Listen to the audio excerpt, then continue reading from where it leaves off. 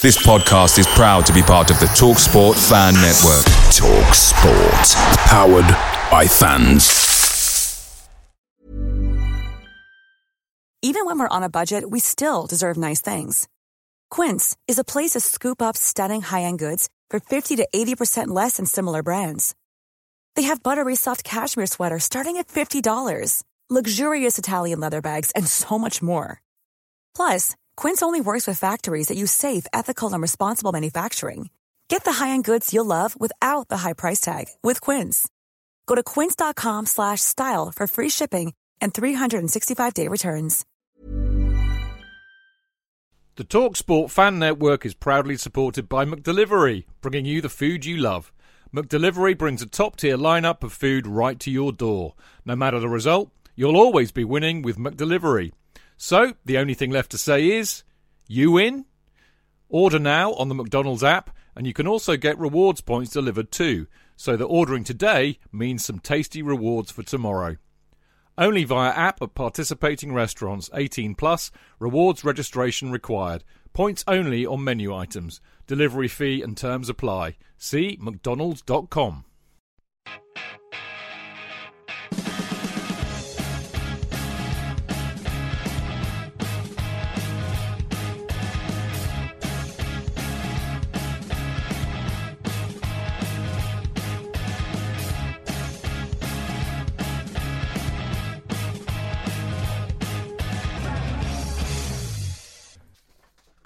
Welcome to the Chelsea Fancast, fueled by Guinness, powered by Celery, the show that still very much hates Leeds. Yes. Now, having spent all week reminding people exactly why there's a rivalry with Leeds and why we hate them, the first clash with them at Stamford Bridge for 17 years did not disappoint. Clashes in Fulham Broadway and near the Peter Osgood statue, and even an attempt to jib into the West Stand reminded us exactly why they are such horrible lot. Now, things had not changed much on the pitch either, with some meaty challenges by both sides and a proper set-to at the final whistle. Good to see that our foreign players have familiarised themselves as to why this is a must-not-lose match, too. Mind you, Chelsea did their very best to do just that, going 1-0 down through Alonso's poor tackle to concede a penalty and then falling behind again, having equalised through a superb Mason Mount finish. For once, we were the beneficiaries of some poor refereeing, as we got two soft penalties, both won by the artful dodger, aka Rudiger, and put away by Jorginho. The fact that Chelsea had shithoused their way to a win, and done so with almost the final kick, made it all the sweeter. The Leeds players' tempers boiled over, and the Leeds fans were frothing at the mouth. And we were delirious. Proper football match, great atmosphere, and the flashy Cockneys got one over the Neanderthal Yorkshireman. You can't beat it. And the title of the show tonight is Crimes and Misdemeanours, Chelsea Fancast number 859. So there we go. Mr. Kidd. Oh, how the devil are you, sir? I'm devilish. Thank you so much. Lovely to be on the show. Thank you. Thank you. I've recovered from the exertions of Saturday, the emotions being pulled hither and thither by the excesses of the game, which we will discuss, and the bizarre behaviour of the feral Leeds supporters who clearly haven't forgotten the enmity between the two clubs in the slightest. There were we thinking, it's been 17 years. Oh, no. I'm glad they haven't forgotten, because I think that was the point we were making all week. We haven't forgotten. Well, we haven't, but I hope that it means that there are several other thousand people not alive when the rivalry was created who will appreciate there is a reason to have this hatred. Yeah, great stuff. Well, the one question I've been dying to ask you is, did you sing "We All Hate Leeds and Leeds and Leeds, Leeds and Leeds and Leeds and Leeds and Leeds and Leeds and Leeds, we all fucking hate Leeds" in the East Middle? Enough, I did, and you did?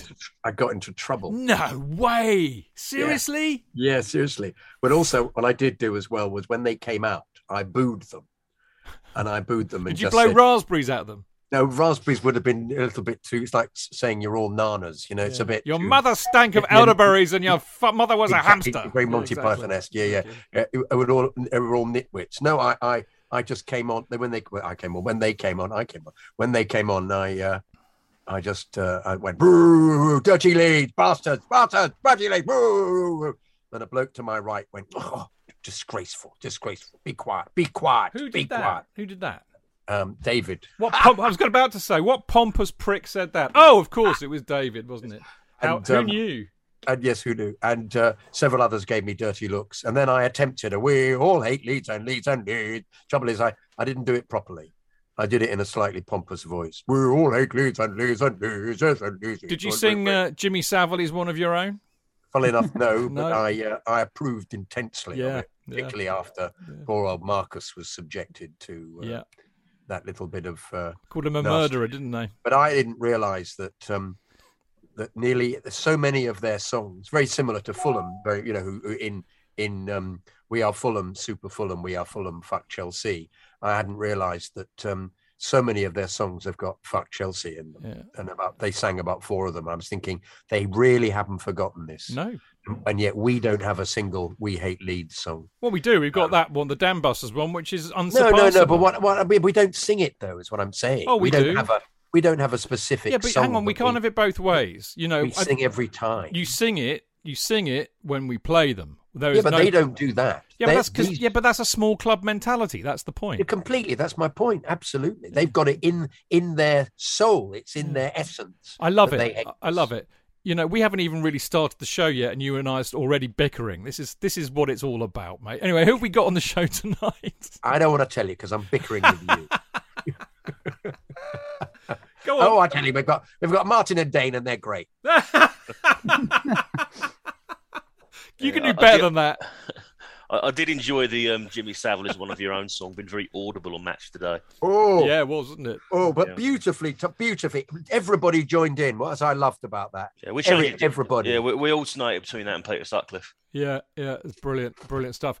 Dane, great to see you, my friend. How are you? Thank you. Yeah, very well. You too. How are you? I'm all right. I'm just about clinging on, mate. Clinging on to the end of the year, I think. But there you go. I'll live. Now, on the show tonight, in part 1, we look back at the Leeds match and discuss the penalties, Mount's goal, and why nothing beats a last-minute winner against a bitter rival. In part 2, we discuss... Thank you. Sorry. In part 2, we discuss why money can't buy Rudiger's shithousery, why the Leeds players and fans are equally horrible, and why beating them was way more important than the performance. And in part 3, we have the results of this week's fannies for the Leeds match. We answer some questions from Discord, and we've got a couple of emails to read out. And we'll be looking at the winners and losers from this weekend's Premier Predictions League. And a certain person amongst us is doing rather well. In fact, 2 people amongst us are doing rather well. Anyway, in part 4... It won't be you and me then. Well, actually, I'm doing quite well too. I've hit a bit of form, actually. I've been one of the best performers in December, actually. Sorry. But still miles behind Dane and Martin. Anyway, more of that later. Now, in part 4, we round up the show with our preview of the Chelsea versus Everton game, which of course is on Thursday night. Now, don't forget you can listen to the show live every Monday at 7 p.m. by going to Mixlr, which is mixlr.com/Chelsea-fancast, where of course you can join in all of the chat with the lovely people, the denizens of Mixlr, who are in there tonight. We've got Pierre, True Panks. Who else have we got? Royal Brew. Loz is in. Good to see Loz in there. I was talking to Loz during the match on Discord, as I recall. Kepler's in there.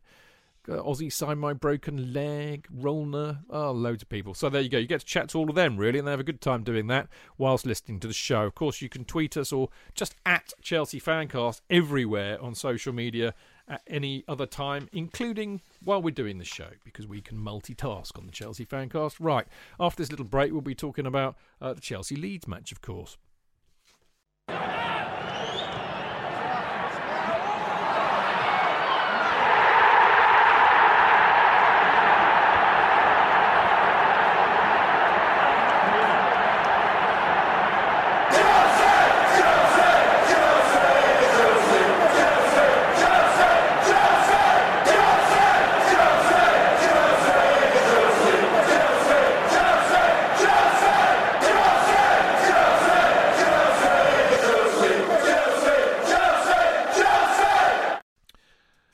So, JK, Mark Meehan, who was on the preview show on Friday, and I suspect a bit of you too, if I recall, kind of got the team selection spot on, really, didn't you? No, we were. We've learnt now, haven't we, to sort of throw in anybody who we don't think would play. I think I suggested Barkley might make an appearance, but that was just hedging my bets. I think we didn't get Aspi right because we didn't think Aspi. Mark did. Mark got it spot on. He did. You're right. I didn't get it, but I got the forward line right. I suspected that would be the case. Yeah. He said the pattern he follows is if somebody does well in the week, he tries to keep them going. You know, Sayek played well. He played him. He didn't play him this time. Werner played well, so he played him this time. But unfortunately, he was a bit off the pace. Indeed. But yeah, but it was good to have Rudiger and Christensen playing together, particularly when Christensen came on as a sub. I thought we solided up a bit. We looked a bit more solid. And Aspi being substituted, of course, gave us the joy of seeing him walk beside the Leeds fans. There were some blowing kisses at wonderful moments. Yeah, some wonderful moments with their unbelievably feral, festering inbreds.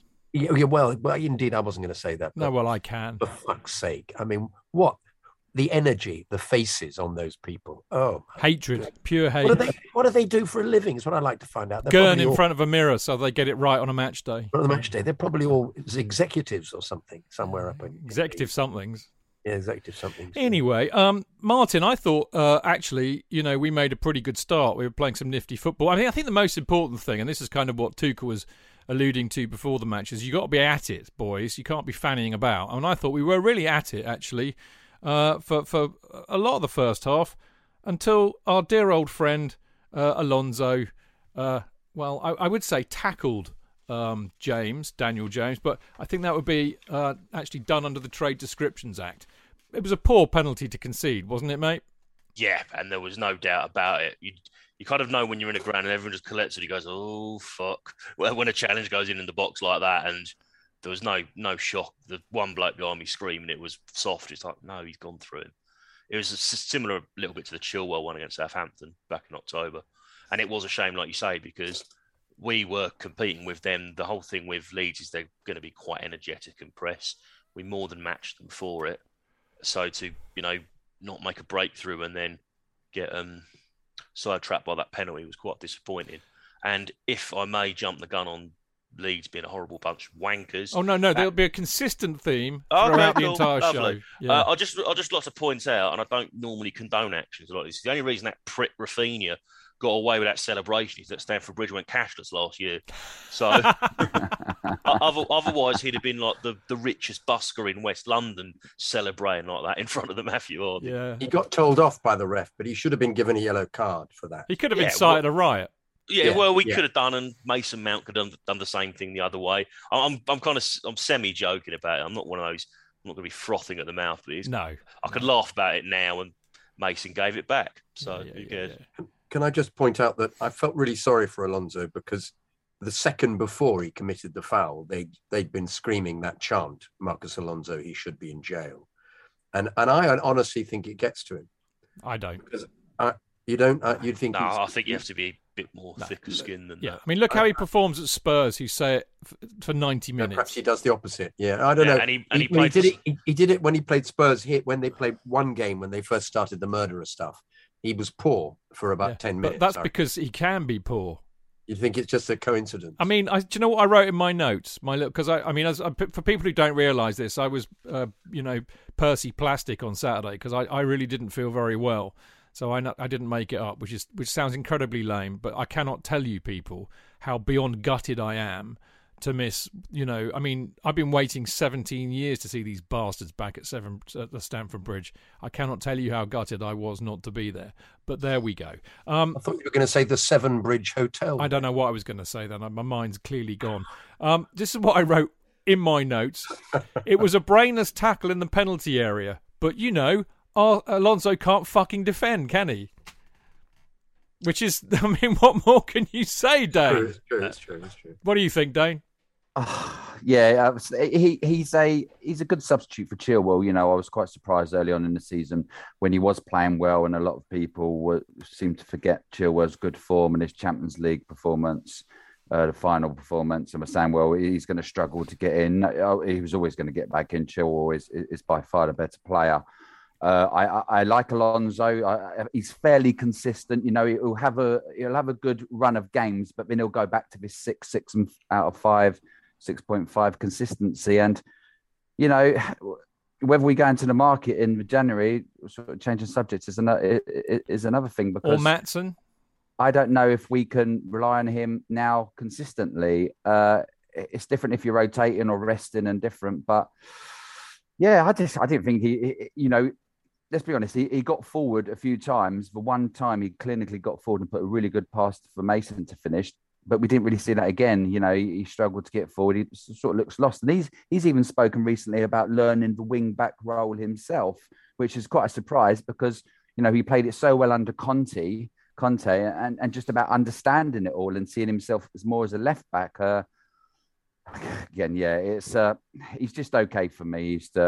It might be a worry. I was worried because I know Leeds play, you know, fast. They press. They like to play in triangles, move quickly. So I was a little bit worried about Alonso on the left and maybe Dave on the right because they do struggle against pace. JK, you wanted to pop in. I want to move on to pick up on what Dane said actually about he did atone himself with that wonderful cross. Indeed, that's exactly what I wanted to say. Yeah.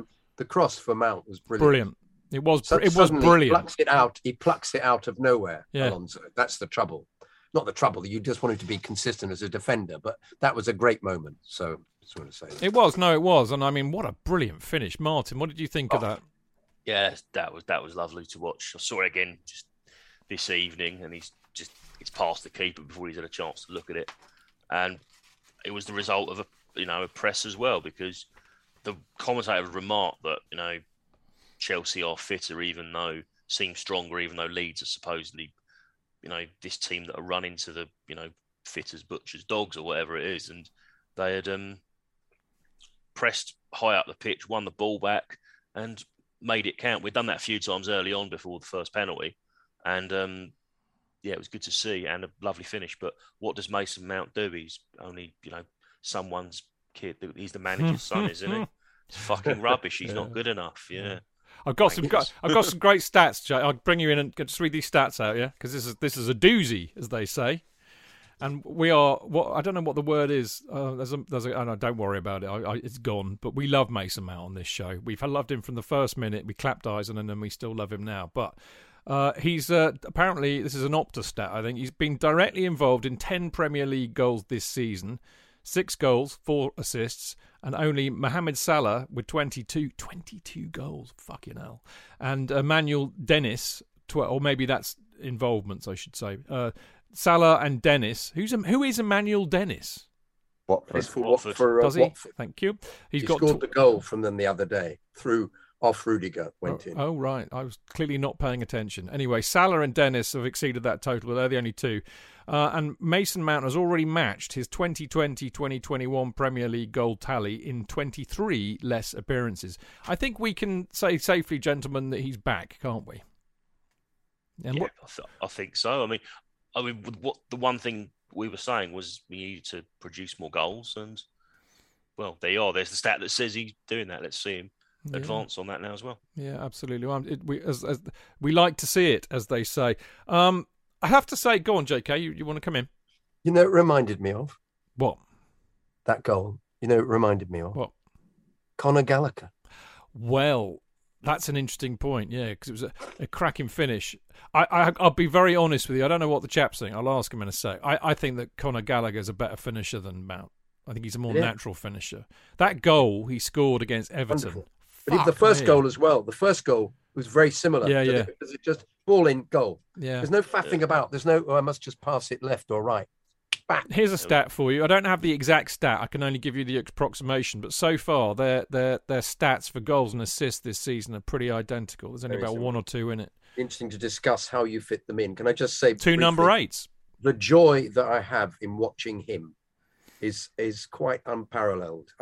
Knowing that he will be playing for us, because he reminds me of so many past Chelsea players in his endeavour and energy and ability to get round the pitch. There's a touch of Wisey in him. There's a touch of Johnny B. There's a touch of Mickey Thomas. There's Lampard?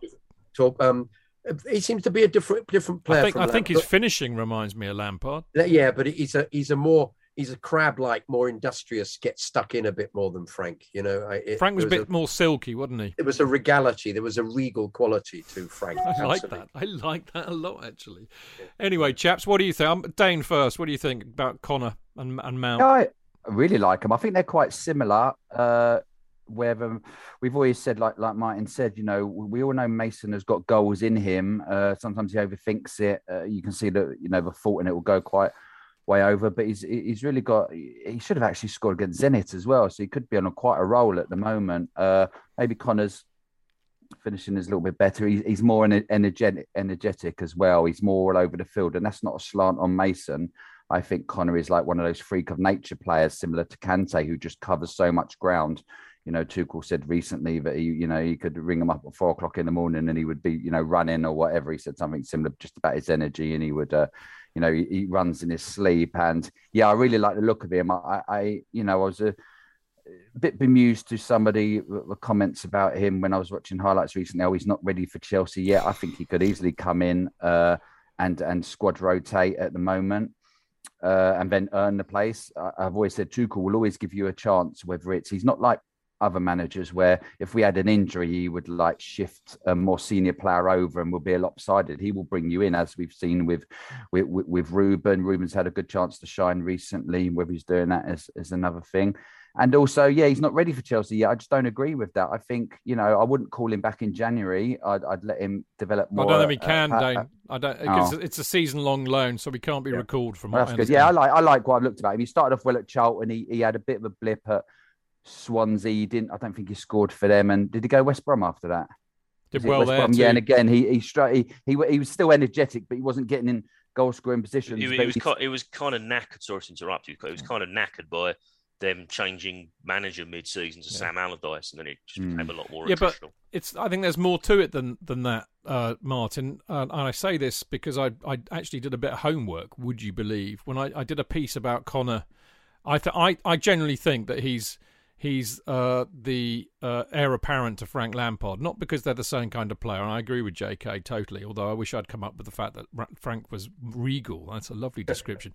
But he's the, if we get Conor Gallagher and he does at Chelsea what he's been doing for all these other teams, he'll be, I think, the first genuine goal-scoring midfielder we've had since Frank. That's the point, because Frank was a midfielder with a great goal touch, and I think Gallagher's the same. But at West Brom, you're right. Allardyce made him far more defensive, and he didn't score as many goals, but he was still bloody good, so he could do that as well. I think that's the point I wanted to make, really. You're praising Big Sam, basically. I tell you what, I think old Sam gets a lot of hammer that is undeserved. I think as for a British manager, he was way ahead of his time, and he's a decent manager. I think tactically, he really knew his onions, to be fair. I'd agree with that. And there is always the pint of wine and getting caught dancing in a suit. How can you and I ever disapprove of anybody drinking a pint of wine, mate? Come on, be real. Because it's not a pint of Guinness. Well, that's true. That I would definitely quibble at that. Now, Dane, did you want to come in?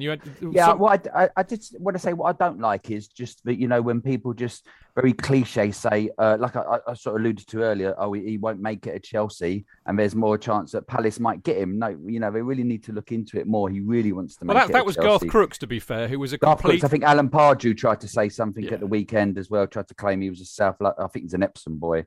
He's been at Chelsea. He lives 10 minutes walk away from Cobham. And his whole family. And I mean, if you know Epsom is an absolute hotbed of Chelsea support. And he lives 10 minutes away. His family are all Chelsea. And Alan Pardew should stick to doing wanky dances on the touchline if he ever gets another job, which I expect he won't. Yeah, no, that's what he said. He just tried to allude to there might be a chance. But, he's made it.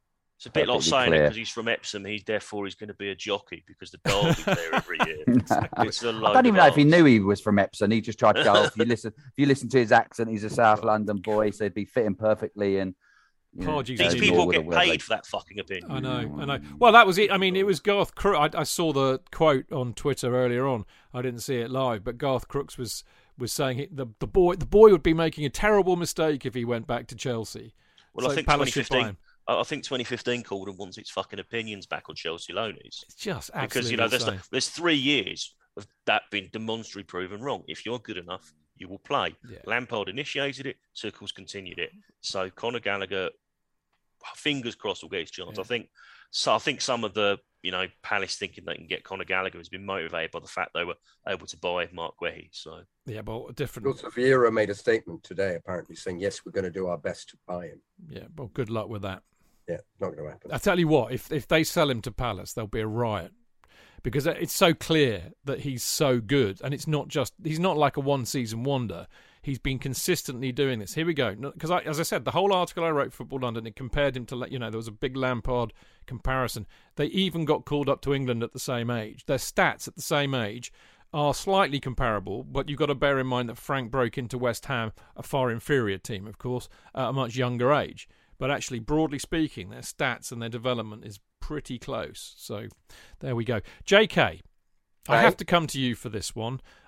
We did luck out a bit, didn't we? We got 2 penalties. I know I've kind of skipped over their equaliser, but it seems sensible to do both of them at the same time, if you see what I mean.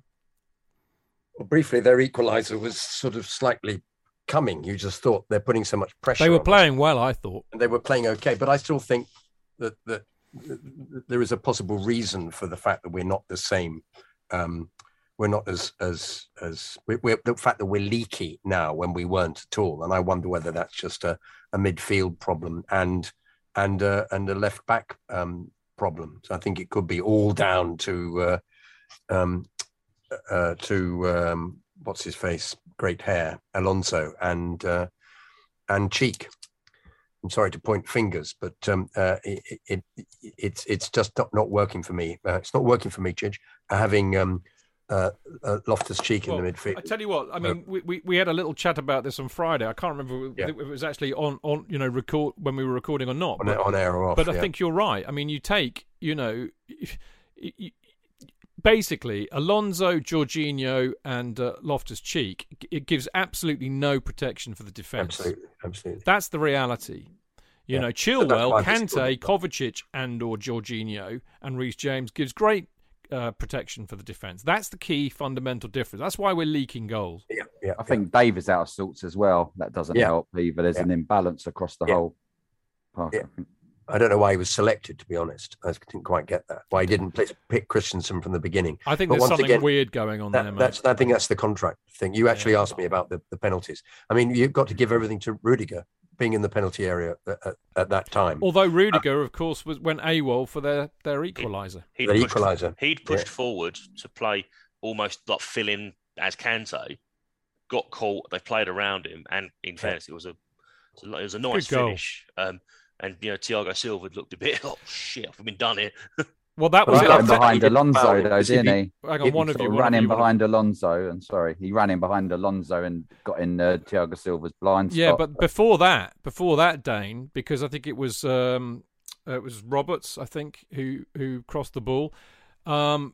It was really interesting actually because Silva played Roberts onside because I think Silva was mindful of getting rinsed because he had done by James in the I think it was James in the first half. He just did him for pace. There was a moment in the second half as well where he went through after a challenge and it got ruled out for offside. Yeah, I mean, James is the quickest player on the pitch, so it's no disgrace to be rinsed by him. But I think Silva was mindful of that, but he was playing them all playing Roberts onside particularly. And and they scored, I think, as a result. But there you go. I mean, if you remember the tackle he did, Chidge, he attempted rather than actually foul him, because I think he would have been possibly sent off. Yeah, last player. But he missed him. He did a kind of slide on the ground thing and poked at the ball. And I thought, well, yeah, fair enough. I think because you've saved a suspension, and all right, they might have scored, so you might have won the game for us. But on reflection, it was the right decision to do a kind of slightly half-hearted try and slide the ball away. But kudos to Rudiger for getting forward for the 2 pens, and the first penalty was so obviously a penalty even from 50 yards away. Man slides in and kicks the player out. And of course, Kavanagh gives a corner. Yeah, for fuck's I know. Sake. Fucking refereeing. There was a terrible challenge down the left-hand side on one occasion. Was it on Mount? I can't remember. Do you remember saying left-hand side? It was on the left. It was opposite the east stand, where he was completely taken out and dumped into the stand. And it was on Werner. Was it Werner? You're absolutely Roberts, right. Wasn't it? It was. Yeah. He was giving it out all game. Oh, he was just he played into the hands of. It didn't seem to be reciprocal. We didn't get away with anything. Well, that. I don't know. James could have been sent off on another day for that tackle. Oh, that one, James. yeah, you could have been. Well, at least he got booked. Yeah. He got booked, as opposed to in this instance, nothing happened at all. He gave a throw in. I felt, and also once again the utter timidity of the linesman. There was a linesman down below me, kept being led by the referee, where he didn't make a decision. He could see the ball went out for a throw. You could see it hit a Leeds player, and therefore it was a Chelsea throw. Waiting for the referee to make the decision. Referee gives it to Leeds, and you just, he got a lot of abuse abuse as one does from the East Stand. I said, "Excuse me, linesman, you need a new pair of specs." Of course, as one does from where I sit. But nonetheless, you just despair of the. This is supposed to be working as teams, referees, for goodness sake. And he's one of the younger ones, Kavanagh. But there was a wonderful moment, I was watching him, where he wasn't close enough to the action and he was peering round players. He was peering. I thought, he can't see what's going on. And the ball hit, once again, a Leeds player and went off for a throw. And he looked at the linesman, and the linesman went, I don't know why the linesman didn't see it either. And so he gave the throw according to attack and defence. And I thought, if you can't see the game, referee, you've got to get closer to the action. You don't peer around players, because he was standing in the centre circle. They just, for people who, doing it for a living, I completely despair of them. Yeah, I couldn't agree more. Martin, while we allow JK to be despairing and get himself together again, I talk about the Formula One then. Oh no! Fuck's sake! Don't even mention. But I mean, look, the first pen was absolutely nailed on. I mean, Raphinho, terrible tackle, and okay, Rudiger waited for him to do it, but he still did it. Stupid idiot. What about the second one, where Klich just kicked? He was going to kick the ball, and he managed to kick Rudiger, who fell down ever so dramatically, like he'd had his leg taken off. What do you think of that one? Well, if there's contact made, it's a penalty. Yeah. You don't. The people, Shearer just said, stupid challenge. Why are you doing it? Stand him up. Don't kick through him. Yeah. Because you know what he's going to do. Yeah. I thought it was more of it's quite instructive that he needed VAR to give a penalty for a scissor challenge, but he gave that one straight away. Yeah. So, there were two clear penalties. And the one we conceded was a clear one as well. Absolutely, no doubt about that. So. Well, it's nice to be the beneficiary, as I said earlier on, of some poor refereeing, as opposed to it being on the other side of the coin. Jorginho's got massive balls, hasn't he, Dane? Yes, he has, and I know that obviously. I think when Timo first signed, he took on the penalties first when he missed one, so when it went back to Jorginho, he has missed a few, but yeah, there's two great penalties. Again, he's divided opinion of him, but. His penalty taken is very good, and if he would have missed, it would have given obviously his haters a chance to absolutely go in on him. But whether he had a good game or not, that's another debate. I thought it was okay, but he huffs and puffs, and I don't mind him. He's not my favourite. I appreciate what he does. I can see what he doesn't do, but. It's obvious what he doesn't do, and when teams attack him, and we can all see his weaknesses, but it's a waste of time because it's pretty obvious. So he's a decent player. I like him. He's got heart, and let's go back to that video. When he first joined with the Instagram, looking around the shop. I'm going to bring you in a sec, JK, because I'm going to read what Tuchel said about Jorginho, because I think this is worth reading out actually, because it really put it into some perspective. He's had no pre-season, started the Super Cup game straight away, so I knew there would be a point in the season he feels his body and wouldn't be fully fit. But Georgie is Georgie, and he's fully aware of the situation that we miss Kovacic and N'Golo. He sacrificed and he gives his best every single day. He spends hours and hours with the physios and medical department to get himself in the best shape possible. It's very nice to have this kind of attitude. It was a big reward for him today, as it's not easy to score 2 penalties in one game. So he's been playing with a back injury for about the last month, that's what you want. You want your players to, put it in, don't you, JK? Yeah, but I also think if we're thinking about the way the team works, once again, the best team, I can't believe we're saying that he works better with Kovacic when we said they were the combination from hell when they were playing. Not the way that Tuchel plays. No, I'm saying, but the way Tuchel plays, it works. Yeah, and they're all cogs, and they're the right cogs in the right machine, and he's made it work, Tuchel. So if you get players around him that aren't working the machinery properly, he's gonna be vulnerable to that. And especially if he's just saying he's injured and he's doing very well to be playing. I mean, otherwise, what would we have? Sarr playing there, Barkley playing there. I mean, the mind boggles at the awfulness of what might take place. Saul, yes, Saul back. Oh my goodness, what a mistake that's been. But they're aware of that. They'll be working something out. You know, I'll be intrigued to see what happens during the transfer window, or whether it's, as you said, Chidge, Maatsen returns or another loanee returns. I don't know. Is Maatsen on us? Can we get him for after 6 months? There's a lot of talk about it, so I therefore think that's a possibility. You know, Dane. I've just remembered, actually, I think Spy, it's obviously talking about Jorginho and who he's been paired with at the moment. Obviously, Loftus-Cheek, JK was critical of him earlier. I think Spy, Neil Barnett, made a really good point in the week. He said a lot of Chelsea managers have a lot to answer for. You know, you'd have had all the youth coaches who would have told you the sort of player he is, yet they tried to play him sometimes in that front three, sometimes as a false 9, sometimes as a false 10, when we all knew for his youth days how good he was deep and attacking those spaces. And it's going to obviously come to the head soon whether we sell him or keep him. But I can't help but feel sorry for him. I think he's been let down quite a lot over the years. When we all saw, if anyone would have saw the videos and it was shown to people from the youth team how good he was coming from deep. Unfortunately, he's got that. Well, fortunately for him, but unfortunately because he's not shown it in performances, he's got that chance now. He's playing that deep position and to attack spaces, but he's gone a little bit stale in the last couple of weeks. I would love to see. I mean, because I'm, you know, we can't have it both ways, or I can't have it both ways, certainly. But I remember before Chilwell was out, we were saying, "Oh, come on, you know, it'd be good to see playing against a shit team, you know, a team that weren't going to attack us much. Certainly, it would be good to see Loftus-Cheek in that midfield because he like Kovacic, he can run with the ball and he can attack players and he can beat people, and he's got a huge amount of skill to get himself out of trouble. And one thing I noticed actually about the game on Saturday was. It always looks like he's going to lose the ball at the last minute, but at the last minute, he just does something to get clear or pass it. He's got a rare ability. So I wouldn't give up on him just yet. I would love to see what it looks like with him and Jorginho, with Chilwell and James either side of him. Because I think that, you know, for me, what Tuchel has always been saying about Jorginho, he has to create a system that protects us from his vulnerabilities. And I think that's pace, you know, and an ability to win the ball in midfield. So, you know, if you've got Chilwell and James, you know, Chilwell particularly, if somebody tries to just exploit his lack of pace, Chilwell's got enough pace to kind of fill in for him, as has Rudiger from coming from defence. So that all works. And if you've got N'Golo, well, you know, N'Golo can play with anybody in midfield because he's just so fantastic, because he just wins the ball all the time, gets you going. Kovacic is also a good job. But as I said, Loftus-Cheek gives something slightly different. So I'm not prepared to give up on him just yet. But there you go.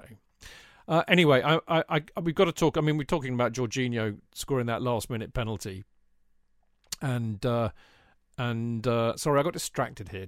Didn't we play that against Juventus after Kante went off? Yes, we did. That's from Pierre, or Keep the Blue Flag Flying in North. Absolutely spot on. Yeah. Anyway, Jorginho scores the last-minute penalty, and it was literally the last kick of the ball. Now we can sit here and, you know, argue the toss about how well we played, or did we play well, or did we shithouse it, or what. I mean, I wasn't in the stadium, but I've been in Stamford Bridge and away enough times to know how utterly stupendous it is to beat a much-hated, bitter rival in the last minute. Nothing beats that in my book, Martin. Yeah, it was very enjoyable. Wasn't it just? But the crowd, you could tell. I mean, you know, as I said, I was at home, but you could tell everybody was just so fucking loving it and pumped up. Yeah, I mean, any concerns about the rivalry being diluted on the Chelsea supporters' end went out the window fairly early on. And the minute that penalty went in, it was just carnage. And then, of course, you had the fun and games afterwards of the full-time whistle, which...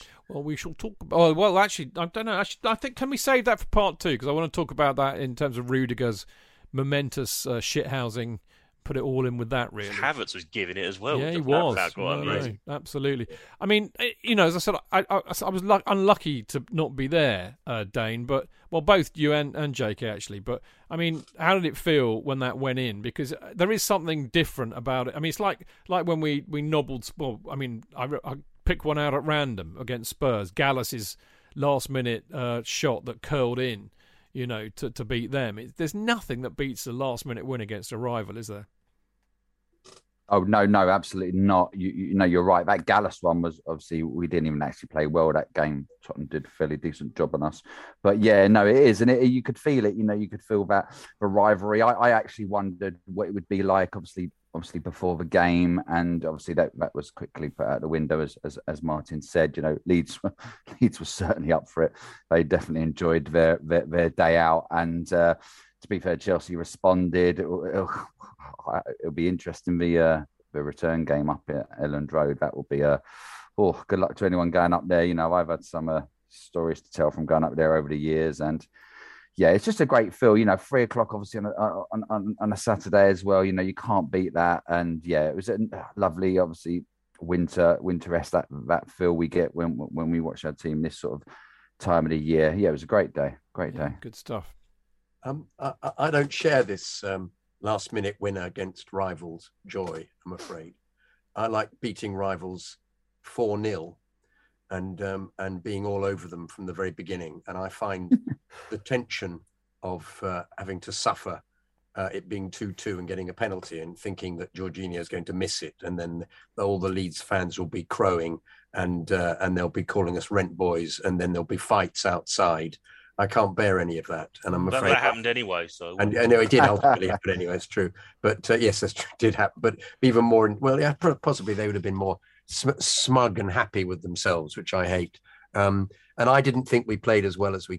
I don't think we're playing very well at the moment, and for reasons we've gone through all the time. And it's that thing about Tuchel doesn't want us being average, and I think from time to time we are average at the moment. Well, because we're having to play average players and replace the players that are excellent. Indeed. I know this is why I detest listening to panels on European Champions League draw days, such as Michael Owen discussing the brilliant depth that the Chelsea squad has. We have better depth than any other squad in Europe. And you think, and any of them, as he said today, any of them can just be put in and play as well as anybody else. And you go, what? You're a pundit? He's terrible. He's a terrible and clearly as thick as fucking mince. Absolutely right. What was the statement he made today about the Champions League? Well, they'll either draw somebody different or somebody the same, basically. Yeah. No shit, Michael. Great deduction. JK, I get it. I get where you're coming from. I honestly do, and I kind of love you for it, as you well know. Because there's nothing, we can pick out loads of stuffings we've given to Tottenham, Man United, and it is joyous, and Arsenal in particular. For example, when we walloped Arsenal 6-0, I don't think I've ever laughed at a football match as much in my life. But I think for sheer emotion, a sheer emotional evacuation, if you like, you cannot. But there is something about playing really shit and being battered by a rival, and then beating them in the last minute, and then doing it through shithousery.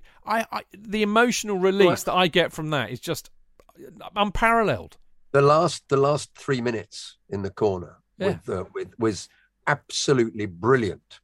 Absolutely, because it's doing what other teams would do, but doing it with such expertise. But nonetheless, it's because I thought, we'll have won it now. I just found the whole process of being 2-2 down and possibly giving a goal away, and I felt for Jorginho, and I think he was brilliant taking the second penalty and scoring it. The pressure, it's what he's paid for. It's what you do, obviously. But nonetheless, I was just thinking, God, the shit you're going to experience if you miss this. And he scored, and we all love him as a consequence. But that's, you got to have jeopardy in your life, mate. It's what makes you feel alive, man. Hey.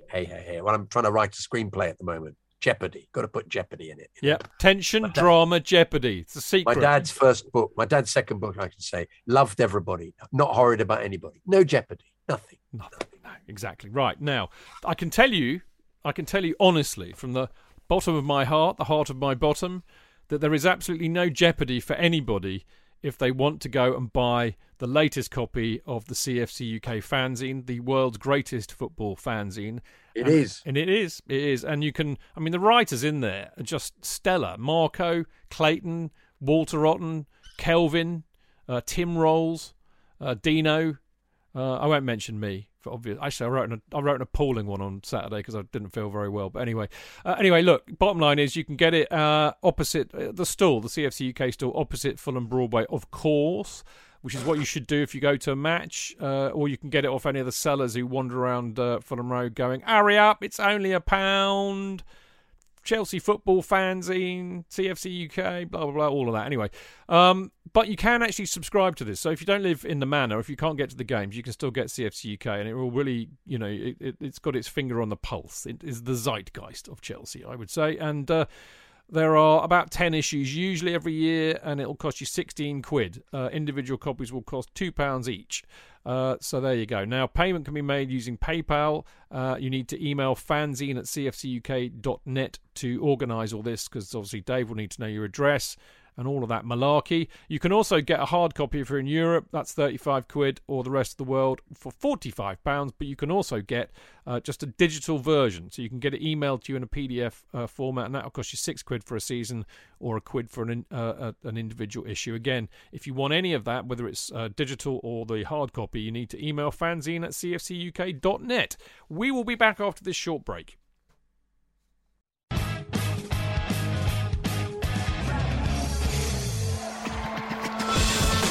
Real fans, real opinions.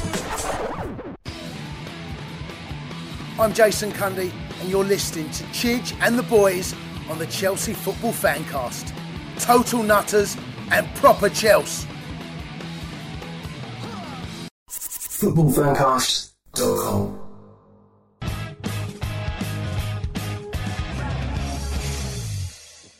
Welcome back. I'm Stanford Chidge, and of course, this is the Chelsea Fancast, and I have the wonderful Mr. Jonathan Kidd.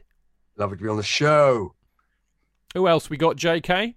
Oh, those two stalwarts, those diehards, those couple of interesting, well-informed, eloquent individuals. Martin and Dane. Hey! Good to see you boys. Right, now, we've kind of been alluding to it in part one about the delightful Antonio Rudiger. I mean, we could have a talk about his shithousery. Perhaps we should do that. But actually, yeah, let's talk about his shithousery first. I mean, the comedy value of Rudiger, he's done it before so many times. I mean, the grin on his face when Klich stupidly kicked him was just just a joy to behold. His absolutely having a complete toddler tantrum when Reece James didn't throw the ball to him was just delight. His shouting at people is just a delight as well. But I saw a clip. I don't know if it was from the game, but there was something on Twitter, a little kind of bit of video of him kind of jigging is the only way I can pronounce or call it, down the touchline, facing the fans in the East Lower, I think, in delight at something. But my favourite bit of the entire match was when the Barney at the end kicked off, which I think was started by Firpo butting or locking, doing the old stag antlers thing with Havertz. And there'd been a bit of argy-bargy going on with Havertz for a while because Havertz was trying to wind down the clock. And then a whole load of Chelsea and Leeds players came together. Rudiger ran from the edge of our penalty area, a full kind of 60, 70 yard. He ran so that he could get them. By the time he got there, he was immediately front and centre of all of the aggro. I could not love this man anymore. It was wonderful. And then even to cap it all, and of course, I tell you what, Mason Mount was in there quick as well. And I tell you what, every time I've seen us have a set to with opposition players, a mass kind of, melee, Mount has always been in the thick of it too. And I got to say, I love that about Mount. Because he's there's nothing to him, but he's got no fear. But anyway, Rudiger was hilarious. And even more hilarious was Lukaku, kind of dragging him away so he didn't get himself sent off. He is just wonderful. I mean, if I can sum it up, boys, I mean, because really, obviously, we're all worried that he might decide to jog off to Real Madrid or Bayern Munich or something. He's not signed his contract. If he doesn't sign it before January, then he can go on a free. And whilst I don't think he deserves to get paid $400,000 a week, and I don't think he certainly will by Chelsea, what I would say, it'll be a huge loss for us because he offers a bit like Mount does. Mount offers something that nobody else in the side offers. Rudiger offers something else that nobody in the side does. It's just the shithousery, the leadership, just that aggression.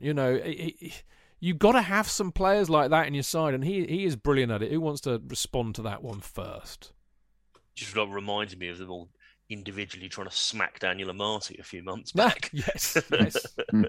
So yeah, that amused me. But I've kind of resigned myself to him going, because the figures quoted, Chelsea aren't going to match them. I wouldn't have thought.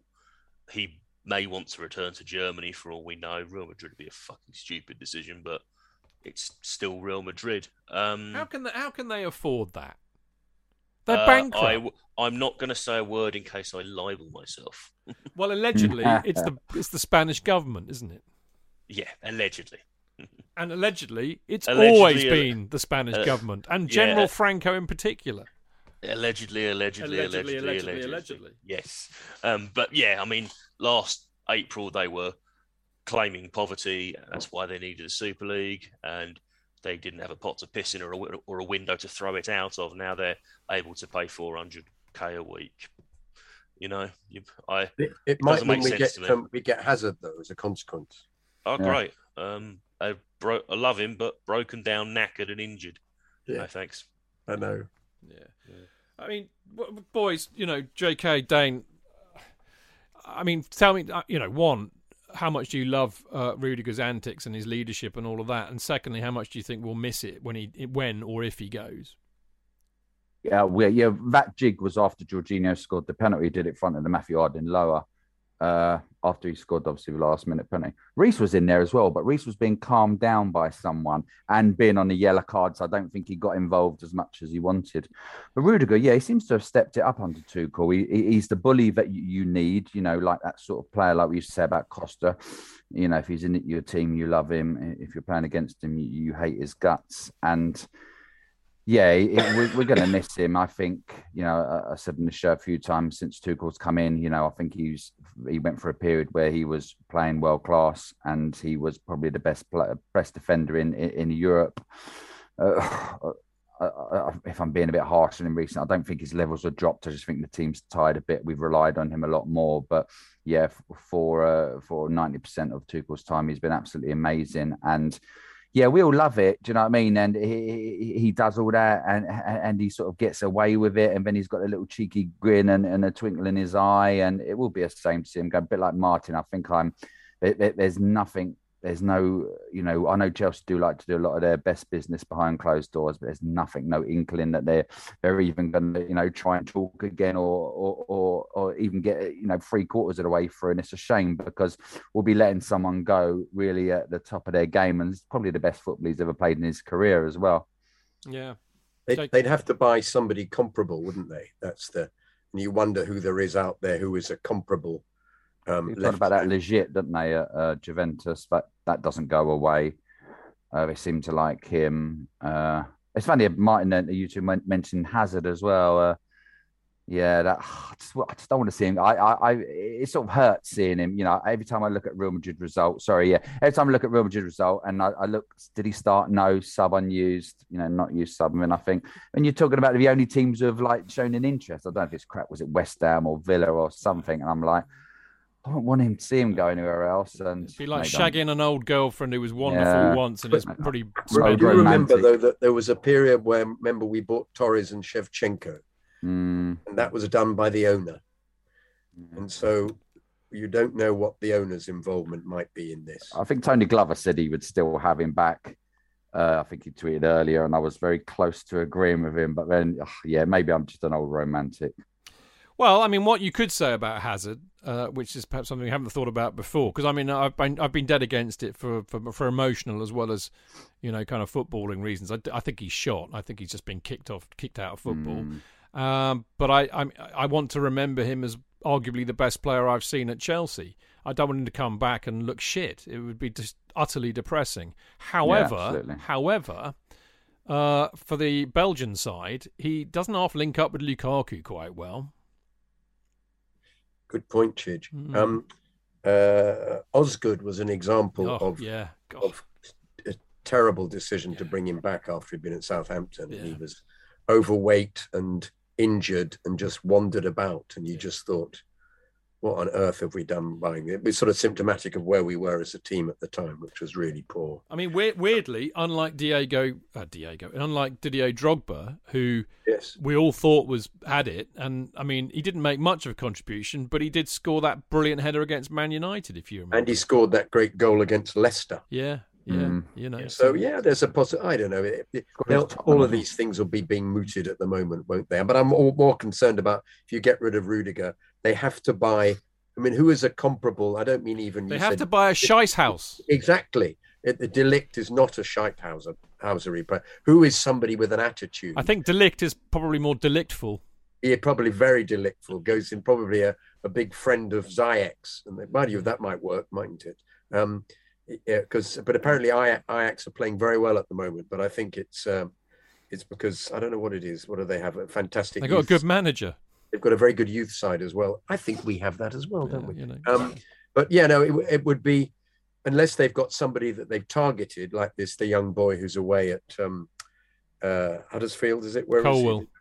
Yeah, but even then, you that's not going to work because he'd have to ease his way in. Rudiger's like what, 26, 7? Yeah, but he's 28. Should you say it's the shithousery aspect? It's the fact that he is a player who will run 50 yards in order to confront.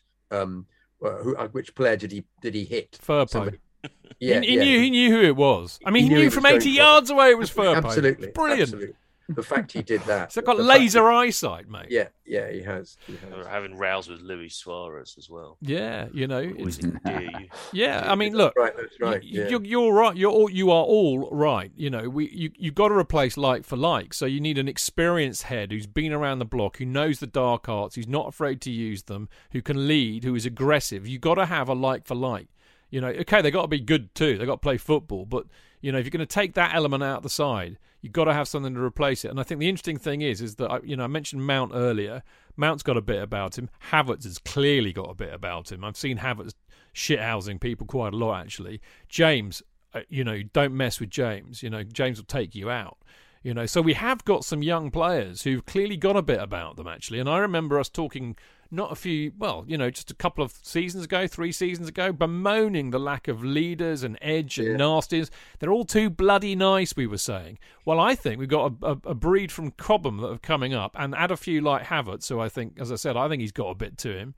It's, 3 or 4 years down the line when they're a bit more experienced as well.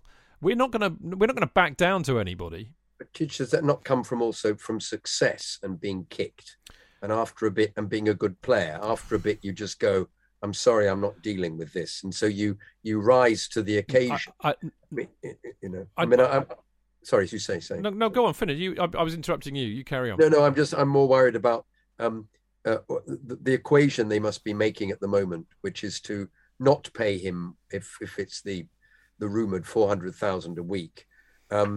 What would it cost them then to buy somebody of that status, who is that good, who is, as you say, one of the best players in Europe at the moment, to fill that position? Who is there that you're looking around, who has that edge to him? You know, we're talking about somebody, like what's his face, who used to play for Barcelona and Real Madrid, the 2 centre halves who were just, hard as steel and had this nail-like aspect to them. It would be tricky to find a similar player. Wouldn't cost them 100 million. So, is it worthwhile hanging on to him and giving into his? I don't know. I mean, look, I think there are probably defenders that we've got. I mean, I'm still very fucked off that we got rid of Tomori, because I think he could have been the next in line, and Gay, because they're very good players, I think, but they would still have been inexperienced. They needed somebody to learn from. So what I would do, and I think that there are others that we've got in the club who can come through, but I think what you do is you go out and buy somebody who is 28. You don't worry about the fact that they might not be there very long, because you kind of need them to tide you over until some of these younger players might come through. I just want to pick up on what you said about the likes of the Cobham boys earlier on, because I know how well brought up they are, and this is very much part of the Chelsea thing. And you said, how does that work? I think it's in you, JK, that mentality. You're either you're either a fighter or you're not. It's that simple. You're born with it. It's a mentality. You can't be taught that. It's instinctive. It's primal. right? So the fact that Mount is like, well, I don't know, he's probably about 6 foot, isn't he, actually? But he's very slim and slight, He'll get the shit knocked out of him potentially, but he's the first there when there's any trouble. That's in his head. That's mental, So that's good for me because I think it tells you that we've got some players who are prepared to put it out, and I like that. We're going to move on. Oh, I know where we're going to go now because you remember you weren't that involved yesterday on the WhatsApp, but somebody asked me a very good question on Twitter. It was Dogfish Proposal, I think, or something like that. And he was going on about Rudiger and Costa, and he said, "What would you think to have a Chelsea shithouse 11?" So we all sat there bored, obviously, yesterday afternoon, probably still, seething at the Lewis Hamilton robbery.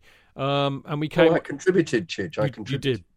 Well, I kind of worked it out. I took all your answers. This is the shithouse 11 I came up with. Big fat Willie Falks, because basically Marco, I think it was Marco, reminded me that he used to eat centre forwards. No, not eat them. He used to pick them up and throw them out the way, which I thought, I like that. Yes. Didn't he chase after a ref as well? Yeah. Did he also eat his entire... the breakfast came in a hotel one day for the whole team, and he ate a lot of them. Yeah. I think that's proper shithouse behaviour. He's an absolute bully. Then going across the back, Eddie McCready, Ricky Carvalho, Ron Harris, Tony Rudiger. I've got Rudiger right, not left, but it doesn't matter. I've made it 4-4-2, obviously. That's the other thing I should say. Mickey Thomas on the left, Michael Ballack, Vincent Jones, Dennis Wise, and up front, David Speedy and Diego Costa. I think that's quite a shithouse team myself. What say you boys? JK?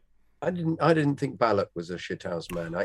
What he could do was he was very subtle with it. Yes. Whereas I think the others were slightly more extrovert. You need a little bit of subtlety shithousing as well as the obvious. Well, I suppose that's true. I remember at Anfield, McMahon getting the ball and running down the pitch, and within about 2 seconds of the game having started, Ballack really fouling him really energetically, and he therefore contributed very little to the rest of the game. So I suppose there's a touch of shithousery about that. But I never felt he would be there, first of all. He didn't immediately come to mind as the kind of person that you've used. But on reflection, I think he was very capable of putting somebody out of the game with finesse.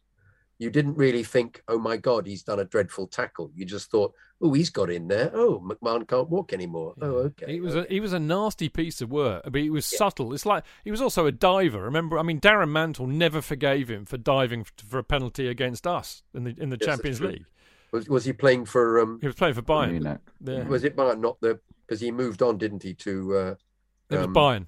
One of the lesser teams. Leverkusen to Bayern to Chelsea, right. Back to Leverkusen. Yeah. Leverkusen, yeah. I'm very enamoured of the idea of having perhaps a less obvious one in there, which is Mickey Thomas. But Mickey was naughty. Mickey should be in there purely for sparking out that Sheffield Wednesday defender when the ref wasn't looking in the 4-4, for a start. But, Mickey was naughty, very naughty. And I'd have him in my side every day for a shithouse 11. Look, so bizarrely, for somebody so educated, actually had an odd moment of he's on the bench.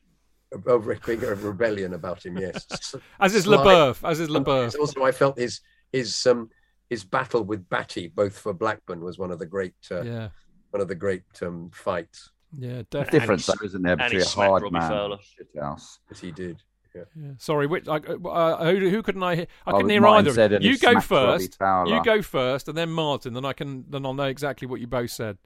I said there's a big difference, obviously, between a hard man and shithouse. I know I mentioned two names, and straight away the Chelsea fans go, oh, freaking Tottenham or whatever. But Graham Roberts for us was a dirty little bug. He was hard, and he was like a shithouser as well, just like Poyet was. Poyet was your typical player, niggling in your ear.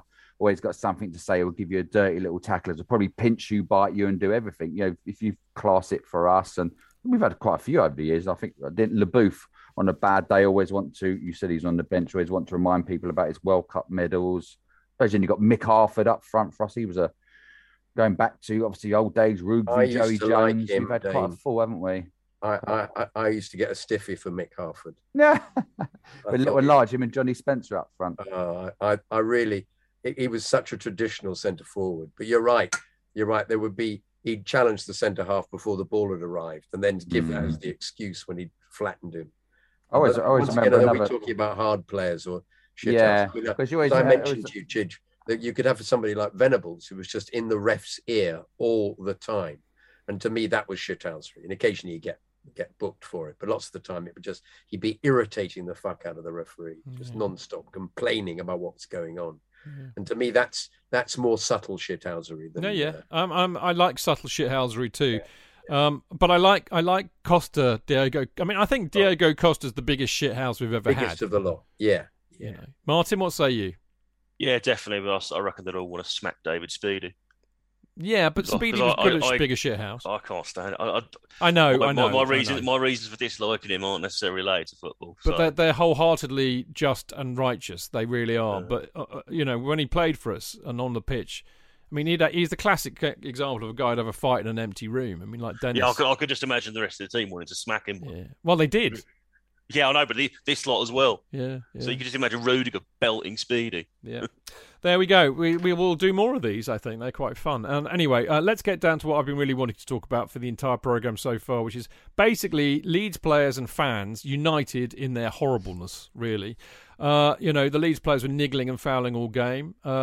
But actually, I kind of enjoyed the fact that they were, because it kind of made us do it as well. And I love a game like that. I love a little bit of needle in a football match. It gets the blood. I mean, even the commentators noticed it as well. I think it was that challenge on Werner, and suddenly Chelsea supporters felt a righteous indignation. Well, part of it, as I said, because Kavanagh was so useless. Yeah, not but getting it gets the crowd up. It gets us involved, It's perfect. It's what you want. But let's talk about their fans for a second, because, I mean, I'm from what I understand, they were lobbing coins, which they love to do, and I can't see why, because, I mean, Yorkshiremen are usually tight. Why would they want to throw their money away? But anyway, coins and bottles to the family section, of course, who are the nearest people to throw anything to, sadly. But apparently there was a lot of fighting pre-game, I think by the Peter Osgood stand, too. They tried to jib in to the West Stand entrance, apparently. I mean, any of you see any of that before and after? No, I didn't see anything. I didn't see anything before. I'd heard what was on the WhatsApp group about a few things. I saw the TSG police outside the More Spice or Curry House, whatever it's called. I can't remember what name it's got now, but they were all kind of aligned there as you come out of Fulham Broadway. Huge riot police presence. Huge. Yeah, there was a lot more there than usual, and they kind of waited because you could hear him going, Yorkshire, Yorkshire. You could hear him coming up the fucking stairs up the Fulham Broadway, and so he's like, right, let's move. So they've gone to meet them at the entrance from the station, presumably to escort them. And I didn't see anything. I heard about stuff going on at the West Lower. Didn't see anything myself. The usual stuff at the Divide, I reckon, is just normal stuff that goes on. I know it was a bit tense outside as well, but that's again nothing unusual. As someone, I think it was Mr. X, pointed out, they're on their Christmas drink. I have to say, I hadn't seen a police presence like that with the riot police, with all they're wearing their soft caps, but they've got all their helmets on their belts. I haven't seen that for a very long time. Yeah, it's been a while, isn't it? They've been pre-warned that this was going to happen. I heard rumours weeks ago that there was, they were coming down with the intention of having some ag. They haven't been here for 17 years, mate. It was almost inevitable, I would have thought. And given as we now know, their hatred of us is only matched by our hatred of them. It was always going to happen. I mean, actually, you could say that. Actually, I mean, maybe it's interesting, isn't it? Actually, because we're talking about incidents. I mean, I didn't see any of them, so it's somewhat irresponsible of me talking about it. But I've been told by people that I trust and that wouldn't lie. But I've had lots of reports of little bits of ag and the jibbing in or the attempt to do it. And we're all kind of like, ooh, goodness me. But actually, if you think about it, that's very low scale compared to what we've seen actually not that long ago. I remember, certainly this century and more recently in Cardiff, that was a lot of ag when Cardiff came over, and that was nasty. And that wasn't that long ago. Spurs have tried it on a few times. Worse than this. So Cardiff, that was the cup game in 2010, wasn't it? Yeah. So maybe it's a sign of where we are now, that just a little bit of naughtiness is making us go, ooh, it sounds like it was really naughty. But I think the reality was it probably wasn't. So there you go. I mean, it's interesting. Pierre says on Mixler, he says, in the cock after, a guy said some boys are really looking for a fight as well. I mean, it's interesting, actually. Funnily enough, it wasn't the last time we played Leeds. It was the 2001 or 2 when Ida scored that goal, that brilliant overhead kick. I remember being in the pub, and this was the Wheatsheaf, so it was miles away. I was in the pub with little Chris Norman, who was only about 16 at the time, and a load of Leeds fans tried to take the pub. I remember that. And a load of the people in the pub all got up to sort them out, and Chris was didn't know what to do and looked a bit scared. I said, Chris, we'll sit here and drink our pint. I know my priorities, but there you go. I mean, really, just to sum up, I've got this lovely quote from the wonderful Spy. I know this is going to really appeal to you, JK, actually, because you are men of a similar vintage. Good old Spy, Neil Barnett says, Chelsea win because dirty Leeds concede 2 penalties and there's a mass Barney on the final whistle. Rich traditions maintained. Lovely afternoon. I thought summed it up perfectly. It's like an X-rated version of Ron Manager. It's lovely. Yeah, I like that. It's brilliant. And Tommy T says, we needed this win desperately for the mood, the belief, for the atmosphere. I'm very happy how we got it. I'm very happy how we played. And we have 2 days off now. And it's a good feeling for the boys. And I again, as always, I think Tuchel always sorts it out beautifully. I love what he says. He's so honest in a way. And I think that's what I kind of meant earlier on when I said, actually, this is just a game that you win. It's not about the performance. Rivals, big local derbies, things like that. That's what they're all about. And I think the buzz that it creates, you just saw the buzz from the supporters. We all needed that win. We needed that win. We've had some miserable performances and results recently. We needed a win, and there is nothing better than getting it against somebody you really can't stand, like Leeds, and particularly when you basically rob them of a point by getting a last-minute winner. So I'm really hoping that that's going to really, just do. I mean, as Tuchel was inferring there, it's going to do the team a lot of good, that win. Who would like to comment on that one? Yeah, I'm happy to. I think. I mean, looking at the league table here, and it shows us 8 points clear of 4th place, West Ham. We needed the win to keep the momentum going. It's, losing to West Ham was a sickener, as, always is. So to nick a result the next league game kind of evens it out a little bit. And, I'm actually looking at this league table now, and the goal differences of the teams is absolutely fucking disgusting. It's like 3 teams have got ridiculous goal difference. Everyone else is mostly negative numbers. So, yeah, I mean, I just think, there was this talk about all the title challenges faltering. It's faltering. We're still in touch, and if we can keep in touch through to about February, get some players back, City or Liverpool could have a blip. You never know. Yeah, I mean, it's exactly that. I was saying it last week, Martin. We just got to stay in touch, and we've got some winnable, but probably you could argue awkward matches coming up. Wolves, Everton, obviously, we'll talk about that later. But Wolves, Brighton, Villa spring to mind. I mean, they're all winnable, but they're all. I mean, Brighton are no mugs. Villa under Gerrard looked like a very different team. Fuck it. If we can just shithouse our way to 3 wins like that, and then we got Liverpool in the new year. That's just stay in touch. That's what it's about. It's a marathon, not a sprint. It's about staying there or thereabouts, But I do think somebody said it on the radio the other day, and I do kind of agree with them that they were all saying, "Oh, isn't it great? Isn't it great? This could be the tightest title race we've seen in a while, with 3 teams all very close together." And they said it could well come down to whichever one of them beats the others. As in, the little kind of mini league between City, Liverpool, and us could be really, really important, which is why the match on the 3rd of January is going to be massive. But there you go. Right. I'm going to move on very quickly before we do. A little bit of a plug for the Old Supporters Trust, which, of course, is a very worthwhile thing to belong to. Costs £5 a year to be a voting member, which means you can vote in the AGM, vote in the elections, vote on all the motions that we carry forward. But, of course, it hopefully gives you a big say in the things that the club pisses off about, like the European Super League, the ticket prices, as well as wider football stuff as well, which we do in conjunction with the FSA, so things like the fans review and things like that.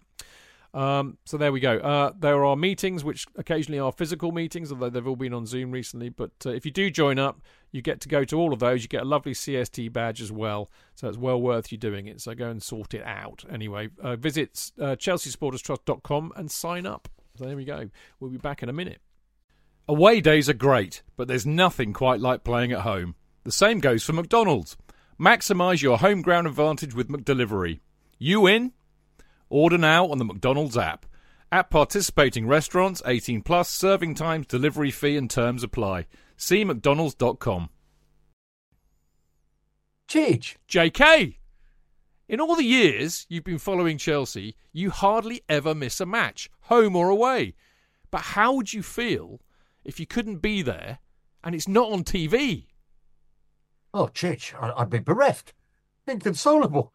The thought of missing my beloved Blue Boys live. It's all too much. I know, JK, I know. It's all a bit too much, isn't it? Yes. Well, panic not. NordVPN have come to the rescue. They have?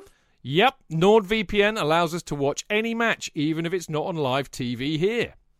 They do? Yeah, they do. With just one click, they switch your virtual location to a country which is showing the match, and they act as your cyber bodyguard whilst online, protecting your personal data and sensitive info like card details and passwords.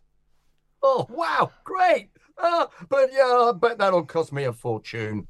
Actually, JK, it's only the price of a cup of coffee per month, and you can use your account across 6 devices. It's a bargain, JK, and best of all, no more tears for you.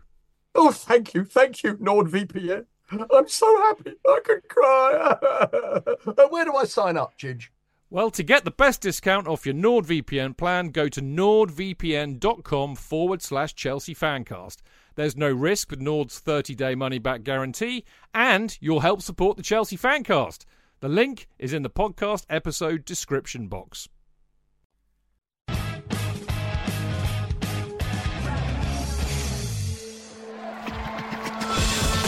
Real fans, real opinions. I'm Jason Cundy, and you're listening to the Chelsea Football Fancast. Proper Chelsea. Footballfancast.com.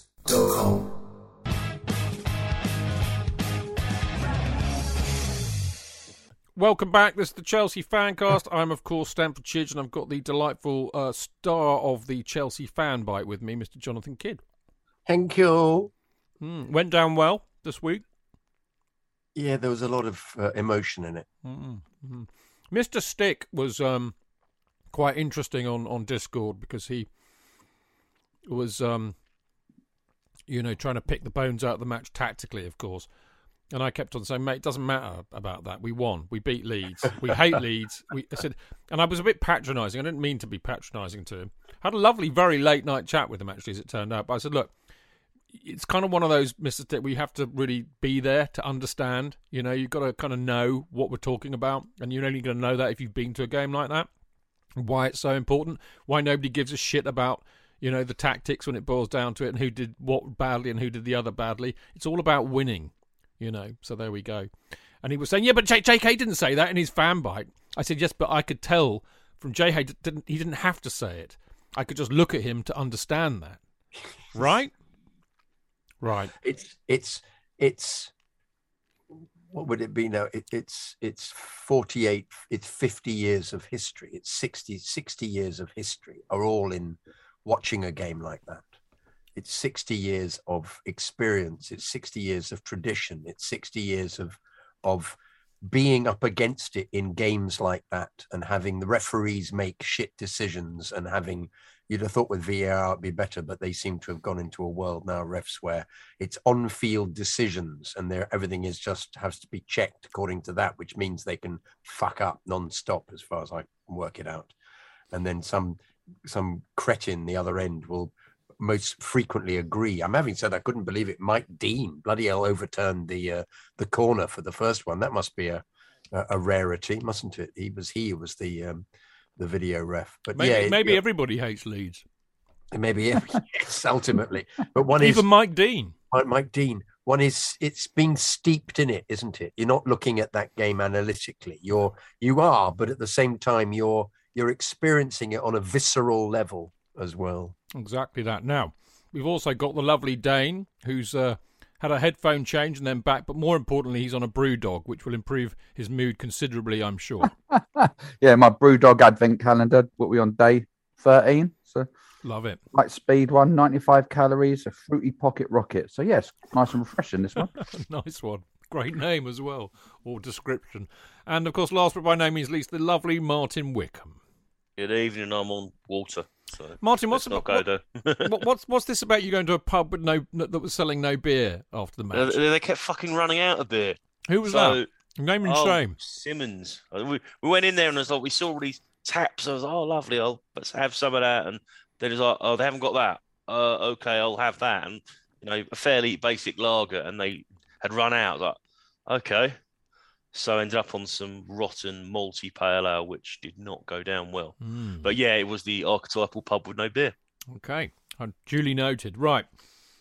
Now, as ever, and we need to have a sting for this, JK. I mean, I know we wouldn't play it live, but we need a sting for the fans. Oh, God, I've let you down again. No. You've not let me down at all. Do it. I'm You've writing not let it me down in. at all. Yes, we need a sting for the fannies. It's not a criticism, JK. It's just me remembering that I said we should, anyway, whatever. It's time for the fannies. And the first one, of course, by the way, as you probably all know by now, the good people who are in the Discord group, immediately after the match has finished, they're all in there in the various channels deciding who their man of the match was, and Guinness moment and celery moment. They're brilliant. So I kind of get the nominations out of that. And then you go and vote for them on Twitter. Very simple, really. Now, the man of the match nominations were... Let me have a look.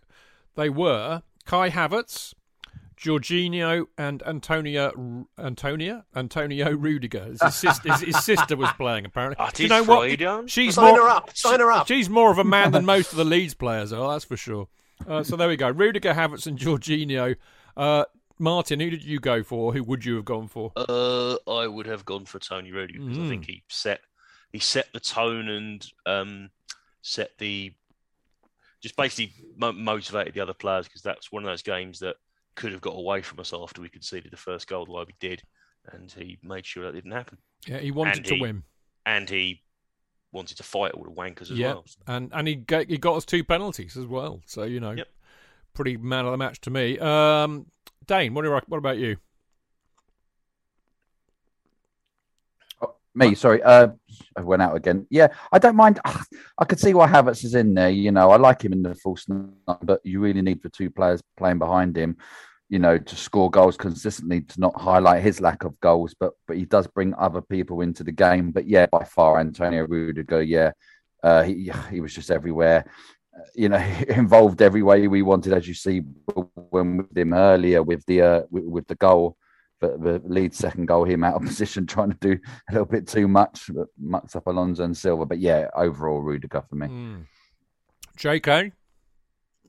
Well, I saw it early and I voted for Rudiger. Well, you're not alone, mate. I voted for Rudiger, and so did 73% of those who voted. So he stonked it, absolutely stonked it. Jorginho got 23%. Kai Havertz got 4%. Now, the next one is the celery moment. This is a really good one, actually, because it's tight like a tiger. Anyway, Mount shushing the Leeds crowd were the nominations, by the way. Aspie blowing kisses to the Leeds crowd, and basically all of Rudiger's shithousery. You can't just do one moment. It's the whole complete shithousery package, really. So those are the nominations. Martin, what did you go for?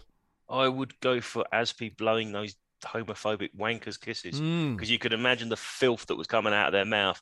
And then he does that, and they're like, I don't know what I'm going to fucking say now, you fucking dirty bastard. Yeah. That's a good... I missed that point about it. That's a good point. Dane? Yeah, I didn't see I was too far away to notice the Aspie or the Mount, so I just went straight when it all went off at the end, and just watching Rudiger and all that, and it just noticed him through the whole game. You know, your eyes just always tend to go to him now that he stepped up his winding up game. So yeah, I voted for Rudiger's whole house shithousery. Lovely. The whole house shithouse. Whole house like shithouse. Outhouse shithouse. Not Bush City limits. JK. I'd like to have voted for Mount because it came soon after their goal and after their Rafinha jig in front of the Matthew Harding, but it was pushed into insignificance for me by Aspie, not only blowing kisses, but by the last thing he did was to gaze down his shirt, pull his shirt up and look down it, and then point at a particular bloke and then blow him a kiss. So I was trying to work out what exactly he was attempting to say in that moment. But whatever it was, it was lovely to have the Leeds fans going completely, and there were some fantastic pictures on Twitter of it. I mean, looking like something out of a 15th century painting of ugliness. One good tooth between three of them. Yeah.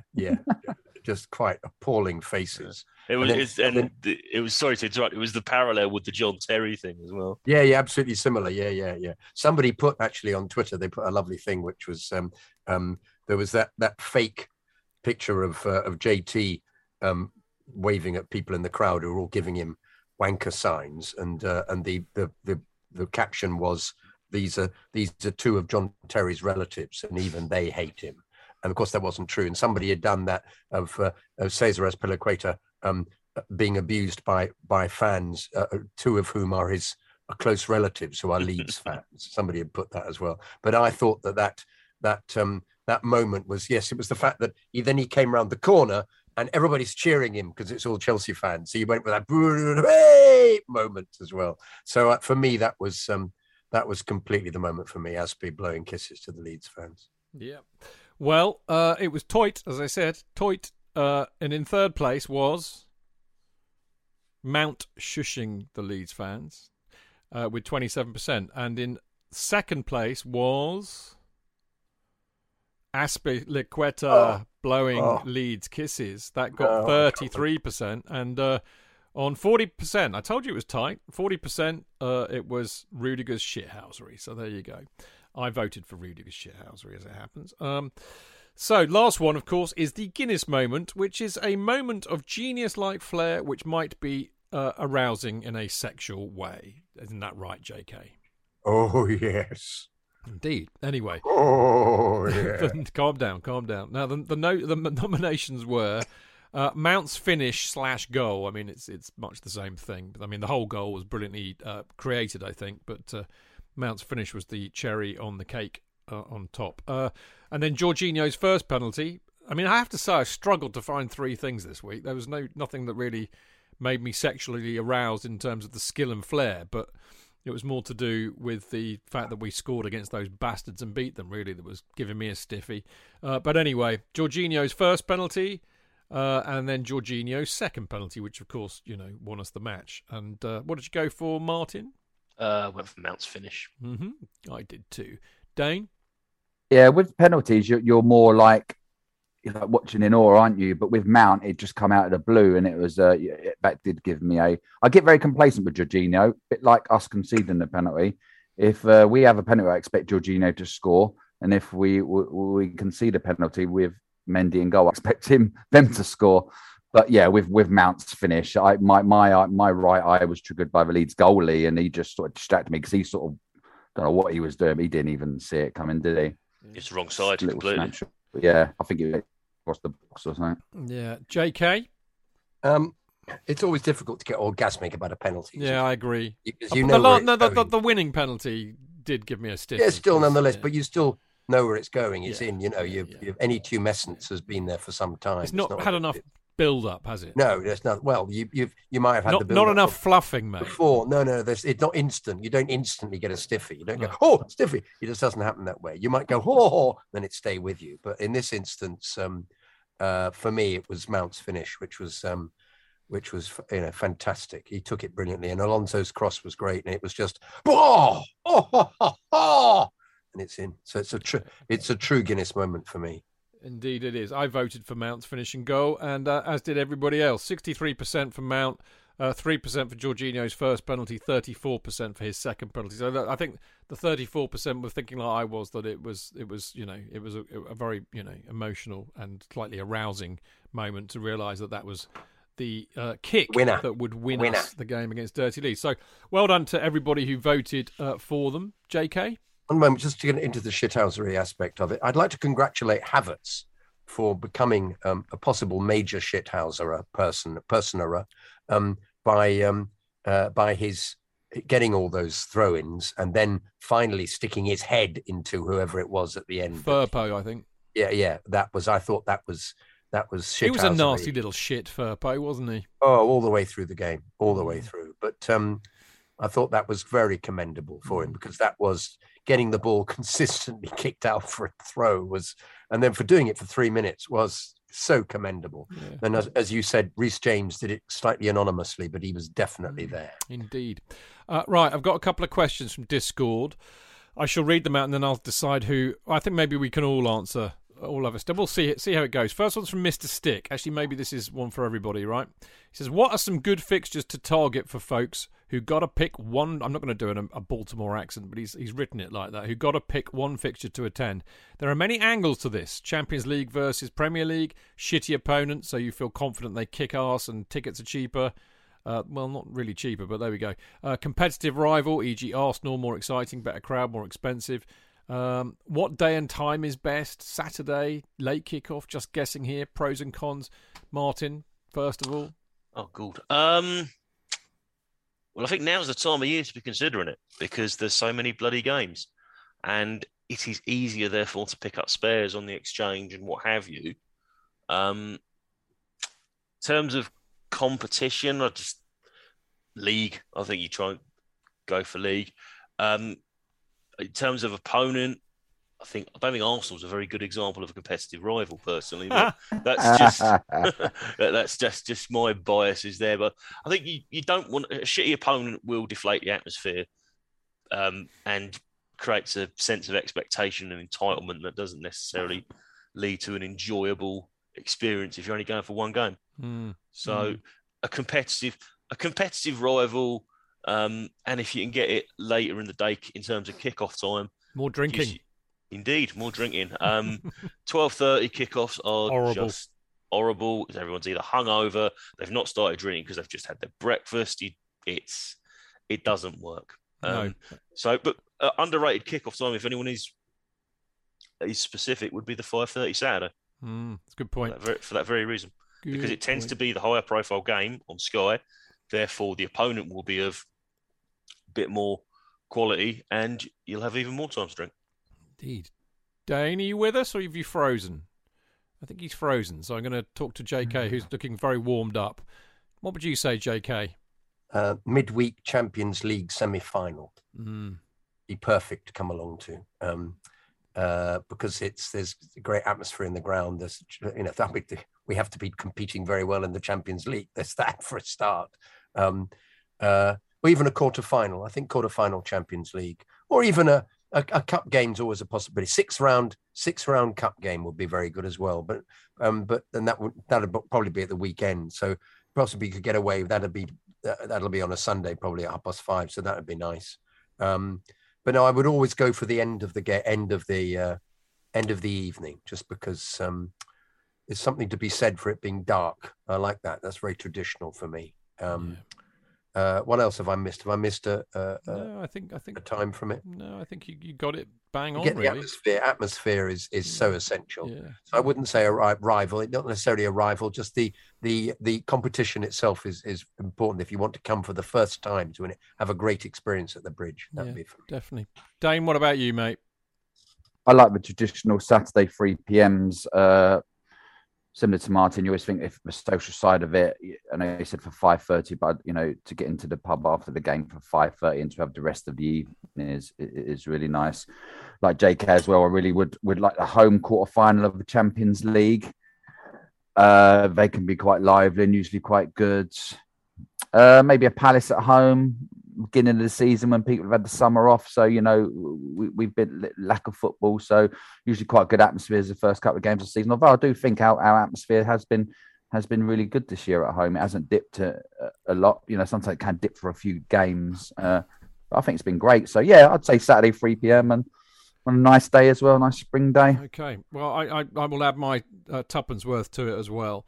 I think if you really want to, sample some different, some proper atmospheres, two kinds of games, really. I think like Saturday against Leeds, so Leeds, Spurs, Man United, Liverpool, you play a team that really hates us, whose fans really hate us, where it's not going to be, we're not going to give them a shoeing. It's going to be a tough game, could go either way. There's jeopardy involved, gets everybody up, and a gobby away crowd who don't like us will get us up as well.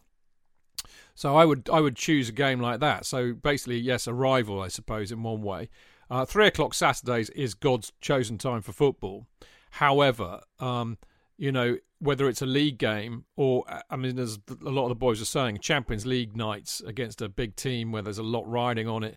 Some of the best games I've ever been to at the Bridge for atmosphere have been Champions League nights. Also European nights, well, it's the same for us, mate. I tell you, I've been to some amazing Champions. When you go deeper in the competition, they're really special because there is something about Stamford Bridge in the lights. There always was, actually, even before most of this stadium got built. So yeah, I'd pick one like that. But a big game, big game, and there's a lot on it, and you're playing a big side, or a side that hates you. These things all come into it. So there we go. I would say that's what the ideal solution would be, Mr. Stick. You just said there early or late season. I think the later in the season you go, the more likely there is to be jeopardy. So I think that would stoke it up a bit. But the reality is, just get to any game. If you've never been before, I took my nephew to his first game, and January before the lockdown, and I took him to see us play Burnley. Who gives a shit about Burnley? And we won 3-0, and I don't think he's ever seen anything as exciting in his life, So, the first time you go, you just love it and you fall in love with it. But I think if you go to something there's a lot on it, then it's going to be really special. So I look forward to seeing you over here, Mr. Stick, and buying you a beer. It would be lovely to have you come over and see a game with us. Right, the next one is Simon Lewis. He says, does anyone feel like me that a Lukaku and Werner attacking partnership is the answer? They started to play well before Lukaku's injury, and they linked up against Zenit. They really remind me of Ida and Jimmy, and when they scored 50 goals in one season. I'm going to ask Martin that one, I think. You rotten bastard. Yeah. Too early, to be quite honest with you. Yeah. Did you not see signs against Zenit? They kind of linked up a little bit, didn't they? I completely missed the Zenit game because of work. So, no, I didn't see much of signs of it, and I would qualify that with the quality of the opposition we're playing. I think they both need time to get fully fit and reacclimatise. I'm sure they will play as a partnership several times across the season. So let's see how they go. Good. JK, you look poised. Clutching at straws. Clutching at straws. They never become a partnership. Werner isn't good enough. I'm fed up now of backing him ever. It's a complete waste of time. He's not good enough. He will never be good enough. I want him out. No, as Frankie, you beat me to it, Martin. I was about to say, as Frankie said, no, you get out. Exactly. Happy birthday, Frankie, for last Saturday. Happy birthday, Frankie. It was a Saturday, wasn't it? It was our Saturday, yeah. Karen Werner. Lovely. Dane, what about you, mate? Well, under Tuchel's favoured formation, if he was going with them two, that would leave one space for Havertz, Pulisic, Ziyech, Callum Hudson-Odoi, Mount. So I don't see it happening. But I was seeing signs. Before they both got injured. You weren't. You're just being nice. You weren't. You're like me. You weren't. You're just doing this because you don't want to offend. Let's offend. Let's tell the truth. I thought I saw signs. I'm sure I thought I saw signs. I like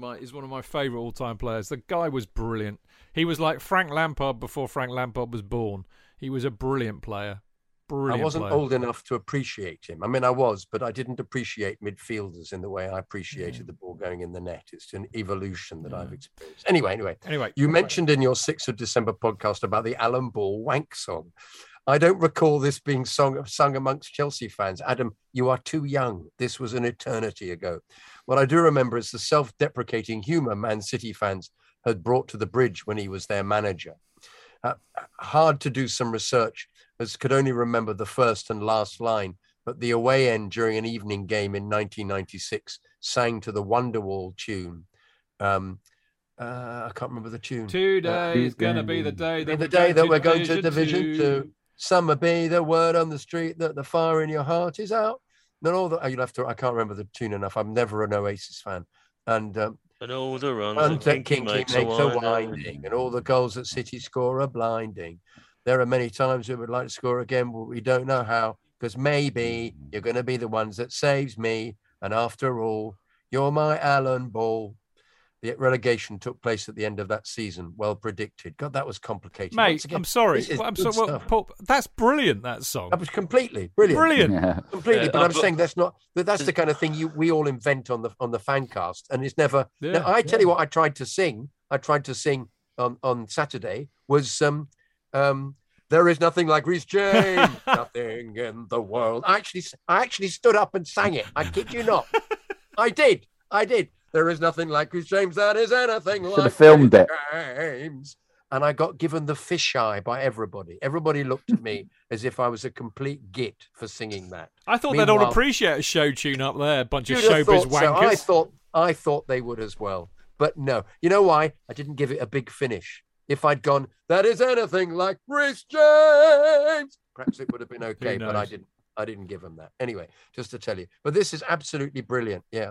It's always why I had a soft spot for Man City, as they thought their fans had a similar outlook on football as we did. I think they do, but we're all a bit ancient, other than the chaps present here, of course. But after their behaviour in Porto, looks as if they've gone downhill in spoiled them. Yes, they were completely shit in Porto, weren't they? 5-0, 5-0. They kept saying to us, wankers. Keep up the hard work, Adam Valchak. Good stuff. Well done, Adam. Marvellous. Terrific. Well done, Valky. Great email. Well, I'm very impressed with that City song, I have to say. Brilliant. I'm very impressed. I'm sorry. I do apologise. The end of that season, they got relegated thinking 2-2 was going to be enough to keep them up, and then realised too late they needed a third goal. That's right. So they had Niall Quinn running down the touchline, shouting at them, get it out of the corner, get it out of the corner. I know, it's brilliant. Anyway, next one is from Nana Yaboa, regular writer to the Fancast. Hi, Mr. Chidge and esteemed guests. I had heard of the fierce rivalry between Chelsea and Leeds, but I had no idea of what it looked like. I even imagined if people made it out to be more than what it was sometimes, but after watching that game on Saturday, I will admit that there is of course a rivalry, and it was rekindled. You love to see Mason shush the Leeds fans and Aspie and Alonso give it back to the Leeds fans. I did not hate Leeds before Saturday, but I hate them now, and I love it. Another poor showing from Chelsea on Saturday, and now we must admit that it is not just a blip. Well, I'm not so sure. There are issues that need addressing in the whole team. Yeah, like getting the players that are injured back, Nana. That's all we need to happen. Before, our attack couldn't score, but our midfield and defence bailed them out time and time again. But now the midfield and the defence are having a rough times themselves. We need a fix, and the sooner the better, because I doubt we can survive this December busy schedule with this poor form. I believe Tuchel can turn this round. Thank you all for the good job you do. Nana, stay calm, mate. Don't panic. There are reasons why we're playing like shit, and they have a lot more to do, I think, with the injuries and the structure of the team. When we get our players back, or if he finds a different solution, getting some people in, then we'll be all right. Most of those players are too good, and he is too good for that to not happen. The problem is if we, as we were saying earlier, if we lose touch in that period, that's going to be a problem. But we'll see. Anyway, next one is from your old mate Kenroy. Good old Kenroy. Dear Dane and Martin. Ooh. Bloody hell, got a promotion. Yeah. And here's the next bit. Good. And the kid too. I've made the turnout. Hope I didn't miss anyone out. Ooh, Chid, you've been missed out. Ooh. After my last weird and wonderfully wacky email that you all enjoyed and loved dearly, I'll tone this one down a bit, but just for today. I'm hoping to discuss the Chelsea Academy grads. The real question is how much we'll get for Conor Gallagher and Billy G next summer. What? How much we'll get? We're not selling them. What are you talking about? I'm not yet sold on this idea that the club had an epiphany about the players coming through the youth system. The revolution was largely of Lampard's doing and the fact of the transfer ban, though we tend to think Lampard genuinely had confidence in these guys as he was trying to build a meritocracy. He put youngsters before seasoned vets like David Luiz and Cahill. If anything proves the club has not changed much, it's Chalobah. You might say the fact he's in the team shows change. However, let's not forget how the club were, and maybe still are, chasing Jules Koundé. Rather than promote Chalobah on merit straight away, he's in the team because they were stretched, having sold Big Zuma and not secured Koundé. We can see the same with Gilmour and Connor. The club chose to pay some 10.3 million in salary, rather than giving these guys a chance. Livramento and Lamptey clearly didn't see much prospect in staying for these reasons. Obviously, players like Rees and Mason remain in the team. However, when Tuchel came in, I argue these guys were not merely youth players. They were cemented first-team players who'd earned their places. It would take a hell of a lot to drop them. Having come through the youth system doesn't seem to be as prestigious compared to when you've been bought for some solid coinage. It seems like there's a tendency to prioritize high-value assets over solid footballers. Nothing illustrates this more than the Tammy Abraham situation. Having been top scorer for 2 seasons, I thought he had the basics to at least come off the bench as an impact player while he improved his game little by little under Tuchel. But no, apparently. He's no Timo Werner or Hakim Ziyech, so his lower profile meant that he could be more easily subbed and half-time and then sold off, even while we couldn't score goals for shit last season. It really seems like the bar is set higher for academy grads than big money players, purely based on economics of keeping their value. Hudson-Odoi has had to go through hell and high water to get a string of games, and yet still Ziyech is ahead of him. And he remains the only player under Tuchel to have been subbed on and ripped right back off in the same game. I thought it said nipped right back off. I quite like the image. No, it's ripped. So I'm not as optimistic as you guys are. I'm hoping to be convinced. But in the meantime, keep le bleu flag. That should be drapeau. Le bleu, the drapeau bleu flying high. Oh, yeah, Chidge too. Mentioned at the end. Hi to Chidge also. Beaucoup merci. That was Ken Roy. I don't agree with anything Ken Roy said there. Can I just say that? Well, I mean, to be really honest, the proof will be in the pudding, won't it? Yeah. But I don't agree with him about Abraham. Don't think he was good enough. I don't agree with him about Ziyech. Okay, well let me ask that another way. Do you think that Abraham would have scored more goals in the time that Timo Werner's been here than Timo Werner? Yeah, he would have done. But I still don't think either of them is good enough. Chaps, I'm not monopolising this. Chaps, speak. I think Tammy would have scored more than Lukaku. I know Lukaku has been injured, but I reckon Tammy would have scored more up to this situation than Tammy. Like Jorginho, a divided opinion. Looking at some of these points by Nana, Kenroy. It's hard. We get complacent because these players have come through so well. Like Rees, like Mason, and Connor can come back.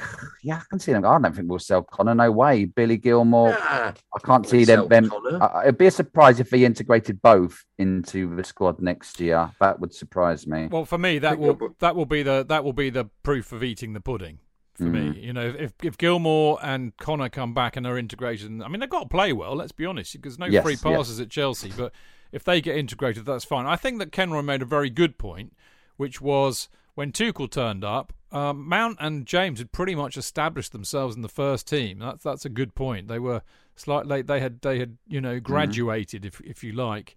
So I don't think it was but Livramento and Lamptey recently waved ahead of him. Yeah, they chose to go. They're not. They're on the same level as Connor, but Connor wants to stay and fight like Mason did. It's not nothing against Livramento, who's a Chelsea fan, but he just sees his road elsewhere. And what was the other one I noticed as well? Oh, that's gone now. Never mind. Anyway, always lovely to hear from you, Kenroy. Kenroy's come up with one other thing I'd say is it does have a point as well about signed players with high value behind them, getting prioritised more. I think the proof of the pudding for that's Romelu Lukaku. He's got more chances since he came back on a big fee than he got when he was at Chelsea the first time round, because there was more of a fee attached to it, so they felt they had to get a return on investment. But I'd also point out Jules Koundé replacing Rudiger. Well, is he a shit house? I've no idea. I don't watch enough Sevilla, so I don't know. But also, is that I've heard that was a made up rumor? It was just a chance. No, I think it was fairly solid, and then it didn't happen. So, that's right. Because I don't think it's beyond the ground. Out of his pram, didn't he? Wouldn't play for them for a bit. That's right. Right. Yeah. Enough. Right. Last email of the week, very short and very sweet. It's from lovely Andrew Davies. He says, "Good evening, you lovely lot. Quick question. If we could get 60 million plus for N'Golo this summer and bring back Billy and Connor into the first team squad, would you? Loved you all, Andrew." JK. No, not yet. No. Kante's one of the best players in the world. If you can get him to even play 20 games and they're all really top 20 games or Champions League games, that would be perfect for me. He's still, he should stay for as long as he possibly can. He's completely brilliant. So no, I think the money's irrelevant. We wouldn't be getting a comparable player at all. I mean, Connor and Billy are in their infancy in comparison. I'd have Connor if he gets injured, you could play Connor in that position all the time. But no, Kante's far too good to be sold. Yeah, Martin? No, 1,000 times no. Nay, and thrice no. Absolutely no fucking chance. No. Yeah, you couldn't put it any better than that. Dane? It's just not. No, no, definitely not. It's a hard one with Connor. I know JK said he would like to have him as one of the deep two. I wouldn't. There's not a sort of position for him at the moment. I don't think I'd want him behind the front two competing with another 7 or 8 players. And I don't think I'd want him so deep. He plays in like a traditional formation at Palace, so it's got to be a hard one. Although I'd have him in the squad and try and get him in some way. I won't want him so deep like next to Jorginho because he sort of like it lacks his attacking sort of take away from his attacking side. But no, definitely not. Kante's proved in the bits and pieces we've seen this season, he's still so good. Yeah, I agree with all of you. I mean, and I've been saying all season, if you just look back to what he did last season, he turns up in the big games and we win them. Champions League final, Champions League semi-finals, you name it.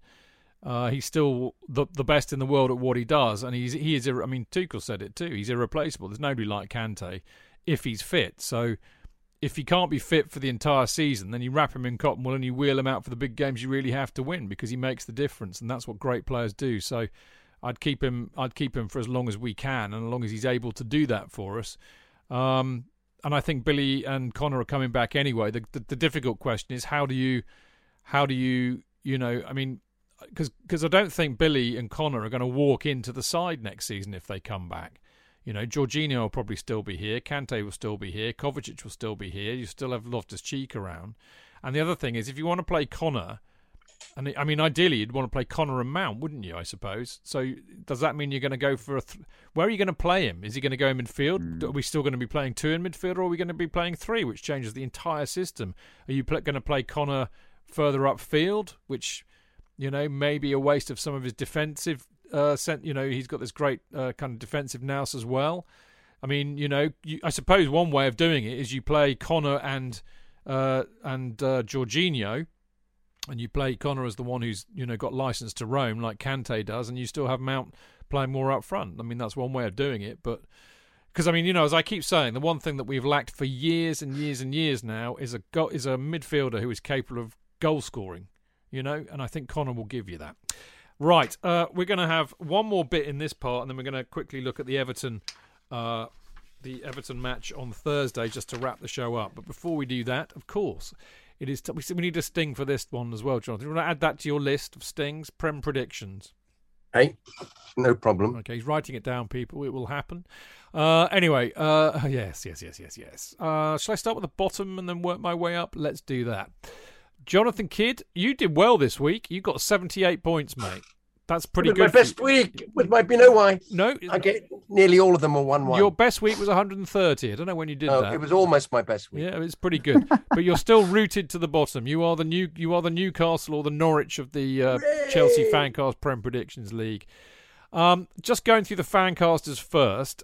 Dean Mears is next up. He's in 59th. Then Mr. Chidge, I do declare, I am now currently in 56th position, and I've been going up the table from the bottom, doing a bit of a Burnley, kind of late season Burnley, and I'm heading hopefully to get on page 1 soon. But I've had 464 points this month, which is actually amongst the best in the league. Lord knows what's been going on. I've been a bit more cautious perhaps, but there you go. So I did all right. I got 143 last week. Next up is Mark Meehan, who's in 46th. And then next up is Tony Glover, who's in 26th. So Tony did all right last week. And then we get into the real serious players. I am very proud. I am very, very proud to say that there are 3 Chelsea Fancasters in the top 10. I'll say that again. There are 3 Chelsea Fancasters in the top 10. So I'm really chuffed with that. In 9th, we got Dane Whittle, who's in ninth, as I said, 1,526 points. Well done, Dane. Martin's hit some form as well this month. He's had 472 points this month. He got a bonus as well for the first goal scorer. Well done, Martin. Who would have thought Arsenal would score first? Martin did. And he's now... there is a case to argue that because I thought Newcastle would beat Leicester, I should lose every single fucking point I got. Yeah. That was terrible. I was kicking myself up the arse when I realised what I put in for that one. Well, there you go. But you're in 7th, mate, so you've crept back up there. 3rd place is dear old Marco Worrell, who's been brilliant. He's been in 3rd for a long time. He's very consistent at the moment, Marco. So there you go. Our leader is still... I'll get to the leader in a minute. Let's do the ex-players. Canners is in dreadful form. He's dropped down to 66th. Canners, what are you on, mate? And Pat's doing all right with his 2-1 predictions everywhere. He's got up to 51st. Kerry's flying. Kerry's been on good form recently. He's now up to 33rd. So well done, Kerry. He's taking it very seriously, I've got to tell you that. Now, the performer of the week was Anthony Best, who got 175 points. He only got one spot on in all of that, interestingly enough, but he got every result right. But the leader of the league, he's been leader from week 1. It's week 16, and he's still there. The wonderful Luke Withers, who's opened up. He's got about 200 points on his nearest rival, who's Charlie Granger. So well done, Luke. Lovely. Keep it up. Keep it up. Well done. Alistair's just said on Mixler, I've been passed by Chidge. The shame. Yeah. Why? Quite Why right. is that shame? Quite right. Because I've been fucking Newcastle-esque this season. That's why, mate. I can't blame him at all for that. Right, we're off for a little break. Before we do that, I'll just very quickly tell you, go and grab yourself a Chelsea Pitch Owner share, because if you do that, then you will help protect the stadium from ever being sold to a property developer. It will always have football being played on it by Chelsea, and Chelsea will always be used there as its name. So it's a very important thing. It's our spiritual hometown from Bridge. So the Chelsea Pitch Owners shares kind of protect that from happening. So it's a very important thing. I think they're get them for about 110 quid for an electronic share, up to about 173 for a framed share. So there you go. Just go to the Chelsea's main website and search for Chelsea Pitch Owners. We will be back in a minute.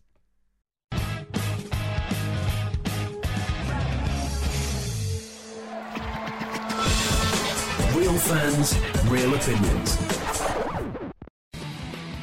I'm Jason Cundy, and you're listening to the Chelsea Football Fancast. Up the Chelsea! Footballfancast.com.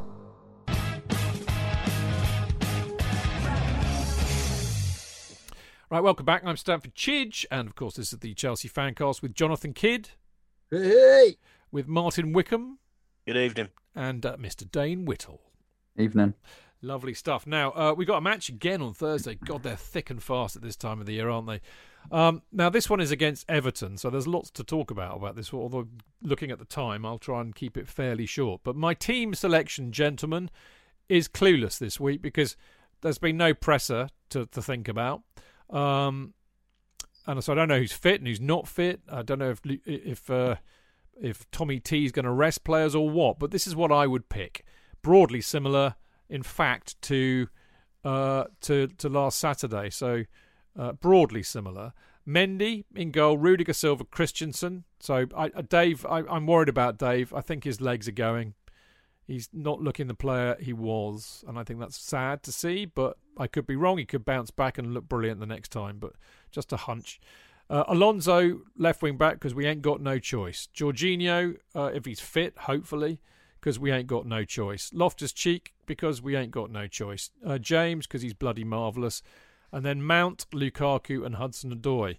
Now, I'd say Hudson-Odoi because, I thought it was very interesting against Leeds, the way that they basically targeted Werner and Alonso, thinking that will be our weak link. And I think, Werner can be a bit sleepy going back, and Alonso needs better help than that from whoever's up there, I think. Forwards. Yeah.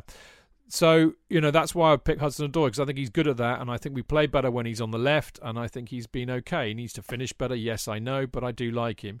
Havertz might well get it. He played brilliantly, I thought, against Leeds, but Lukaku's got to start sometime. And of course, he used to play for Everton, so it might be a bit of a grudge match for him. Mount is, you've got to pick Mount. He's banging form at the moment. The only other issues I have are, apparently Chalobah might be back, Kante might be back, Kovacic might be back, so this might all be very, very different. But on what I know at the moment, for sure, that's what I've gone for. Martin, had your hand up. What do you want? Just to point out that after the way Everton played against Palace on Sunday, I'd be well up for putting Hudson-Odoi up there because they couldn't handle Gallagher, Zaha, those type of players. Seamus Coleman's a good 32 years of age now and showing it. If Azpilicueta's legs have gone, then so have Coleman's. So I think that would be a perfect opportunity for him. The only other thing I'd be slightly concerned about, and I have no inside knowledge on this, but could anyone gets COVID between now and Thursday? Does that cause a postponement or what? Because depends how many, doesn't it? It seems so. I mean, the Manchester United game's at risk because of it, and it's a very, very random situation. But we just have to see how we go because we've got enough players injured. We don't need any. We can't really afford a COVID outbreak. Well, I mean, Martin, that is a really good point, and I don't think. I mean, I was reading today, 42 Premier League players have gone down with COVID in the last week, which is the record, I think. Well, it's roughly in line with the national trend, isn't it? So the last time it was this high was in January last year. Now this more transmissible thing is out. 42 of them have it. Whether they had symptoms or not, I don't know. But yeah, if it's caused the Spurs game to get postponed last weekend, and it's putting the Man U game in doubt tomorrow, then it's something to be mindful of because we've got. Is Kovacic still in quarantine? No, he'll be okay, I think, and okay. I mean, it'll be a fitness issue as opposed to a COVID issue. Yeah, sure, definitely. But he might at least get, if he's free to play and clear, then he might get on the bench. You never know. Yeah, I wouldn't be surprised if we might see a few of them on there. Stick makes a good point, not just because he's biased, I have to say, but he says, "What about Ziyech or Pulisic not getting a shout?" I mean, the reason I went for that is I do think that Hudson-Odoi is a much better bet than Werner on the left. I'm convinced he's going to start Lukaku soon. And I know that Mount and Lukaku were beginning to find some sort of understanding before Lukaku got injured. But as you know, Stick, because I have had long conversations with you about this, I also think, and I'd be interested to hear what Jonathan says about this because I know we've talked about it, but I actually think Pulisic and Ziyech link up very well. So I wouldn't be unhappy to see them start. But who are you not going to play? Mount? You can't not play Mount. He's in the best form of anybody at the moment. Mount has to play. Can I just say a point about Dave briefly? We may have written Dave off too soon because you remember we wrote Dave off before. Yeah. And he then reinvented himself playing in the three. So he might then still have a future playing not the wing back, but because we felt he was too slow to play wing back 2 seasons ago. And he didn't play wing back on Saturday, but Leeds played a much more aggressive press. I think Everton. He was a bit more under pressure. He was under pressure. No, he played a kind of slightly right position, didn't he? That he had to because James kept going wherever he wanted. Yeah. So he ended. Because I thought James was great. Yeah. James is such a fantastic. Guess player. what? Yeah. There is nothing in the world, nothing like. We should try and spread that. I'll sing it again on Thursday. Yeah, you do it. I'll just fuck him in the East. There is nothing like Reece James. Screw him, mate. Throw things at me and say, "Sit down, you fool. Sit down." Tomatoes, cabbages. I'm taking my daughter, so she'll just go, "Oh my God, no, you're so embarrassing. You're so embarrassing. Oh God, no." It's exactly what she'll do. But yeah. I don't know. I don't think he'll play Lukaku. I think he'll play Havertz again. I think he's wedded to Havertz. I think Havertz is looking good. I think Havertz is just. Havertz is a bit too. He's silky, isn't he? He's a bit too silky occasionally. He gets into a position. He's silky where smooth. Put your foot through it. Come on, just score. And he always tries to dink. He's a bit of a dinker, as opposed to a. Oh, I've got a cool stick out on this absolute pile of shit he's just come out with. Mount did nothing except for the one instance where he did quite well on the goal. Quite well. What the fuck are you talking about, Stick? Go and wash your mouth out and have a brain transplant. Sorry, that's just nonsense. Is there a chance Kovacic might play? I mean, he tends No, not to I do think that, does he? He'd be on the bench. If somebody's been not been injured or whatever, he always puts them on the subs bench. He doesn't put them straight in the team. So it'll be cheek again. But the forward line is constantly a thing of mystery, isn't it? You don't know who's been playing well in training. As you say, Ziyech and Pulisic was pretty good. I thought Pulisic would be given another chance, but he comes on and he looks away with. Sorry, I've got another Stick interjection. He's accusing us of being biased. What did I say at the beginning of the show, Stick? There's only two players that have got more goals and assists this season than Mason Mount. That's Mo Salah, and some bloke called Dennis. All right? So I'm sorry, Watford by your rules of being completely washed with stats, I win. End of. Yeah, Mount's completely a shoo-in, so therefore you're dealing with just the two players left. So one's going to be Havertz, and then it's a question of does he choose Odoi, does he choose Ziyech, does he choose Pulisic? I don't think Pulisic gets in at the moment. I think Ziyech might, but I think he likes giving Odoi a go because depends what person you get. Odoi either plays excellently and takes people on, but Leeds was a kind of environment where you thought it's not going to happen. He's going to be too under pressure because he hasn't got enough time. It's when we're completely bossing it that it's Odoi has the opportunity to prove himself. And Leeds, we never bossed it once against. No, Leeds. I think that they can be a good side. They were clearly pumped up, and they're a good side, and they're well coached. So they hadn't won for 7 games or something. So that's because they're a bit of a mad team, aren't they? But they were really pumped up. Everton then might be, even though Everton. Well, I think Everton are shit. They are shit. Everton are shit. But will they not become Brazil when they play against us? No, they're just shit. They're absolutely shit manager. Yes. Didn't you love the footage of their fans singing "You're just a fat Spanish waiter"? Yes, you loved that. Yes, I absolutely. Yeah. Well, let me explain to you how shit they are. Not only do they get dry humped by Palace, right, but they have not won. I think they've won one game away all season, and that was against Brighton in August. They've only drawn another 2. They've lost every game they played away other than that. So their form away is atrocious, right? Do you know when the last time they beat Chelsea away was? 2001. No, 1994. Almost. We're talking almost Tottenham-esque levels of shit here when it comes to Stamford Bridge. You know, we've only lost to Everton at home 7 or 8 times in our entire history. Wow. Since 1905. 400 years. Yeah, something like that. So, you know, they're crap when they come here. It's ingrained in them. The best they've ever done, really, you know. Recently, if you go back recently, the best they've done at Stamford Bridge was a 0-0 draw in 2018. So, you know, and they're in absolutely horrible form. Where are they in the league? I've got a table somewhere, haven't I? I can tell you. 15th or 16th. There we go. They're 14th. They're 14th. The fans absolutely... the fans are similar to us. You know, they hate Benitez for the same reasons that we hated Benitez, is that because he was always giving it to them when he was the Liverpool manager. And he's always sucking on their cock, isn't he? So they know it. And they hate Liverpool. So it was never, ever going to go well for him. And I know he's got rid of that director of football because he's doing his usual power games, trying to, you know, wield the power there. He's the ultimate politician who dresses up as a manager. I know. I can't see how he can leave them in a better position, a better place than when he joined. No, he can't. And to be fair as well, he's had some really bad luck with injuries. Calvin Lewin has been out for a while, and he's a good player. So he's had some injuries to contend with. But I think Digne's back, isn't he? And Doucouré's back, and Richarlison. Digne, didn't he? Yeah. Well, Richarlison's a bit hit and miss. Well, he came off.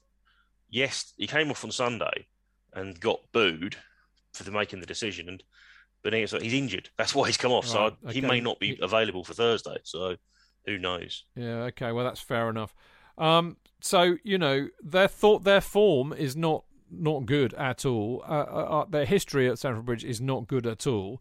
And I'll tell you about that in a minute. But what do you think about Benitez coming back, Dane? Going to give him a warm welcome?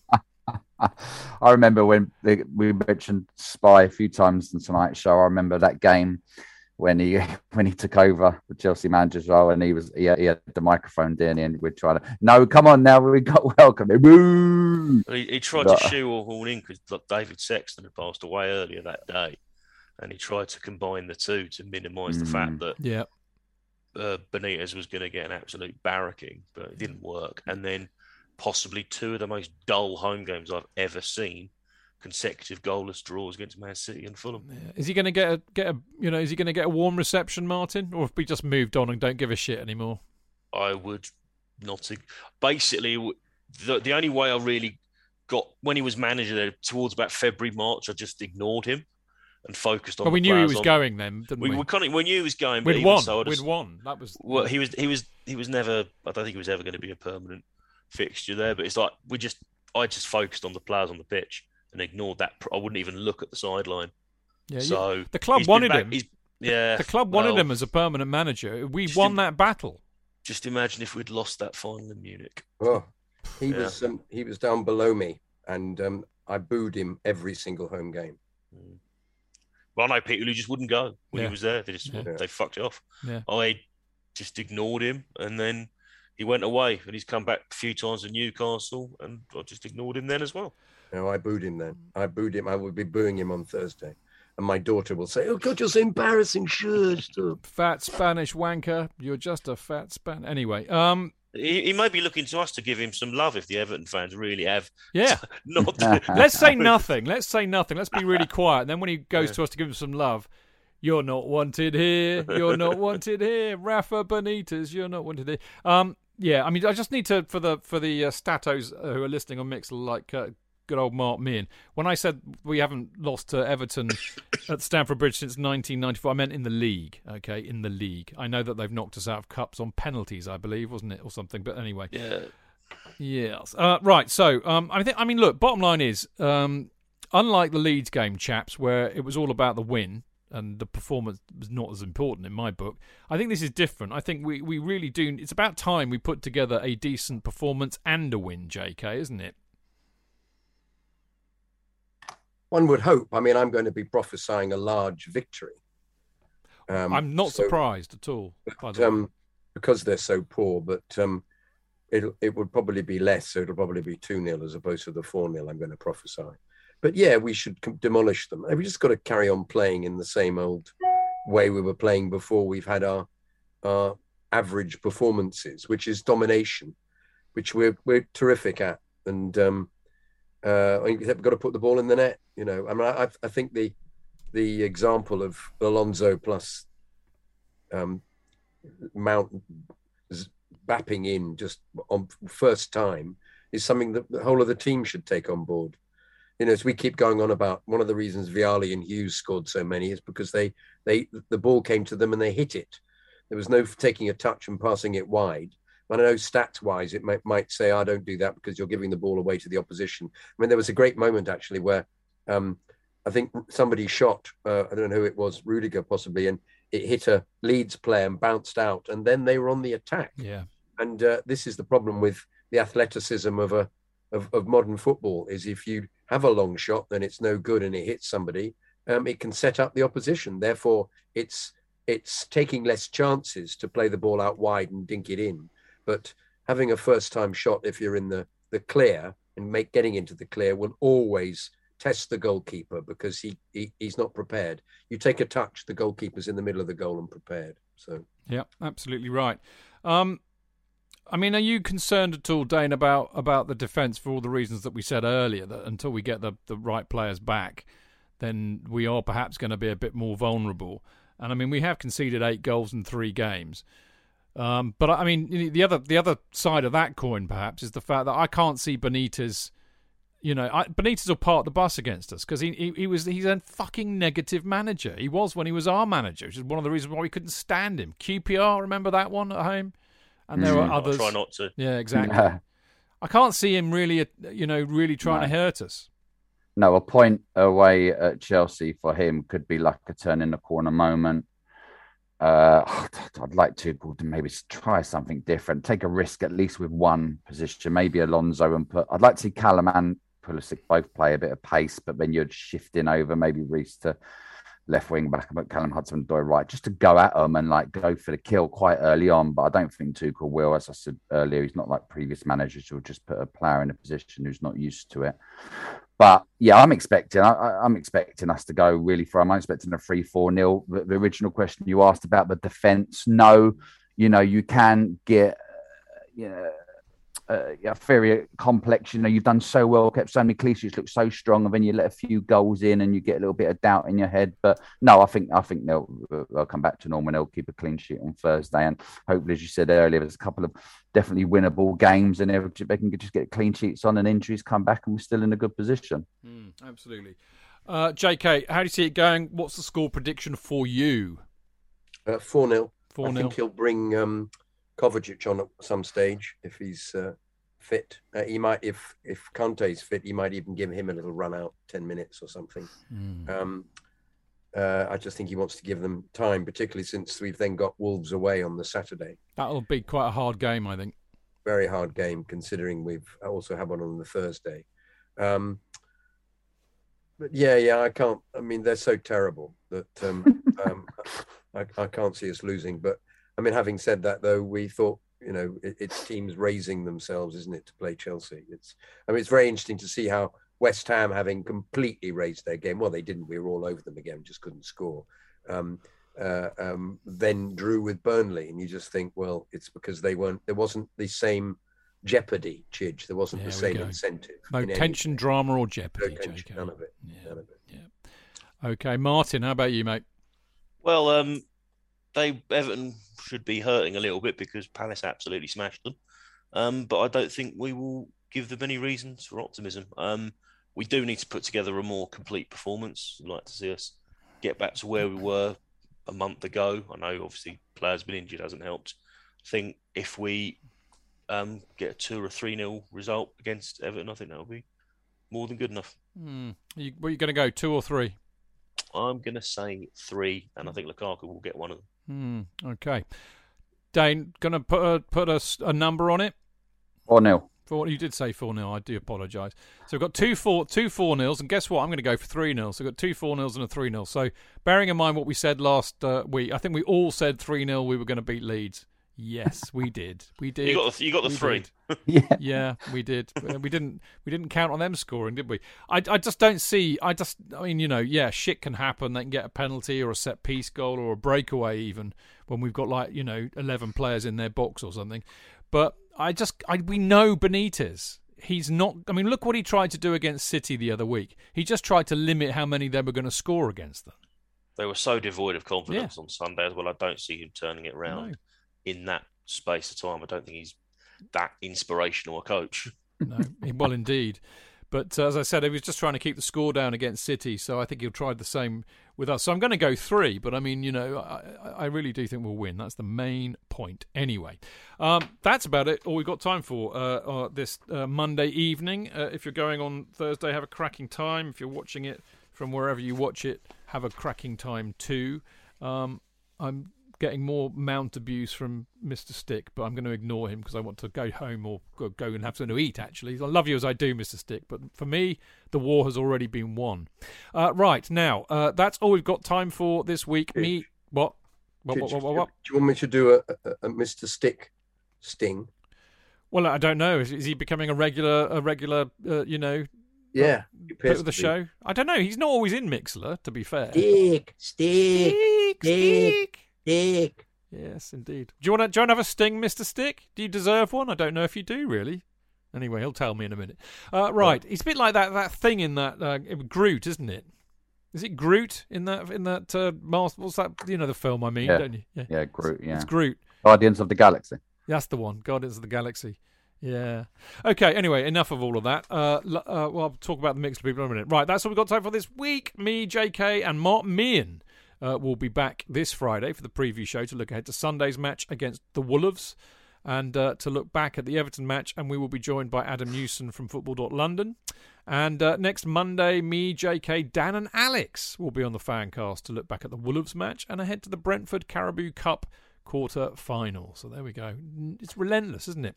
Anybody got a spare for that? I can't get one. For the what? Brentford. Really? Can't you get a spare? No. Blimey. If you can't get one, there's no hope. I know. Funny enough, that's exactly what I was told. Well, there you go. Well, you've heard the man. If they've got a spare for JK, he'd love one. Right, now, the Chelsea Fancast and Dean's Went to Mow Kings Meadow podcast. And Dane, I should say. Dean and Dane's. How's it going? Dean, Dane and Jane. Yeah, no, it's really good. It's, as I said to you, a little bit inconsistent because obviously Dean's got a new baby coming. So once he's settled down, baby's settled down, you're going to get into obviously a lot more regular shows, probably a Sunday and a Thursday or something. But yeah, really enjoyable, learning so much. And there's a nice little group, a nice little community that they've welcomed me in. Really good. Good stuff. Well, I know there's one coming out. I mean, there's one coming out when I put it up, basically. So from the weekend. So look out for that one. Both the Fancast and the Went to Mow Kings Meadow are available as a podcast on chelseafancast.com, Acast, Apple, SoundCloud, and Spotify, as well as other podcast distributors. Quick shout out for Patreon. Thank you to all the people who donate regularly as you do. I love you all. It's wonderful. I love the people who don't equally as much in a sense, but it's nice to say thank you to the people who do help us keep this thing on the road. If you want to join in, it's patreon.com/Chelsea Fancast. If you do, you will get a Kerry Dixon mini banner, and of course you can join our Discord group where you can talk to Mr. Stick about why Mason Mount is the best player in the universe. He's still having a go at me in Mixlr. He said, perhaps as Mr. Stick, it's my job to poke the Fancast. Well, I know where you can poke it, Mr. Stick. That's all I'm saying. With his stick. With your stick, exactly. Reverse it up your orifice. So there we go. Anyway, Stick. it's great fun because I mean he's one of the brilliant people in Discord group because he's relentless, mate. He's like the games at the moment. He's brilliant fun. I had a lovely long chat with him the other night. Actually, it meant I didn't go to sleep until 2 a.m. But there you go. I know. Anyway, so yeah, sign up to Patreon if you can. We love it, but no problem if you can't. And get your emails in to chelseafancast@gmail.com. Get them in on a Sunday because that's when I tend to do the script. If you get them in on a Monday, they won't make the cut. Right, you can follow the show at Chelsea Fancast on Twitter, me at Stanford Cheese, Jonathan at Jonathan Kidd, Martin at Martin_Wickham, and Dane at DWit9. So there you go. Phew, it's been a good show tonight. A lot of fun. Dane, lovely to have you back on as always, mate. Yeah, thank you. It's been a bit of a struggle. Headphones playing up. Sure, I've got some interference as well from the local Uber Eats network, and I've never had so many unstable connections regularly flashing up on my MacBook in my time of Zoom. But I've tried to be as professional as I can. Did you get any food out of it? No. Nobody's tried to deliver you as a pizza or something? No, not yet, or deliver anything. No, unfortunately, no one's knocking on the door. Yeah, great stuff. Dane, we wouldn't have noticed. You've been absolutely brilliant tonight, so don't worry about that. Martin, as have you. Always a delight to have you on the show, my friend.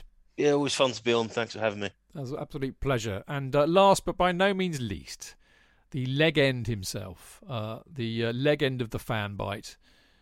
It's a great one again, mate. It was well loved. They're doing so well. It's brilliant. Well, genius. It was the passion and the hatred that led me. That's the thing. Yeah, absolutely right. So it should be. But good to see you, mate. Enjoy Thursday. I will not be there for work-related reasons, sadly. Midweek games are a bit of a no-go zone for me at the moment. But I will see you on Friday. I'll be there with you. Great stuff. Now, as I said, Mixlr people, you've been lovely as always. I really do enjoy chatting with you and watching what you write and poking fun. See what I did there at Mr. Stick. So there we go. He knows. Stick.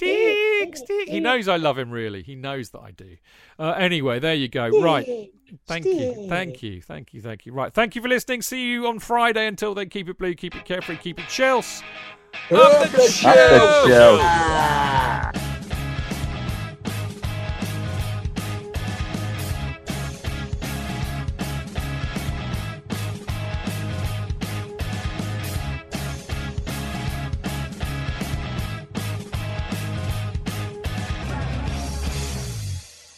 It's the 90th minute.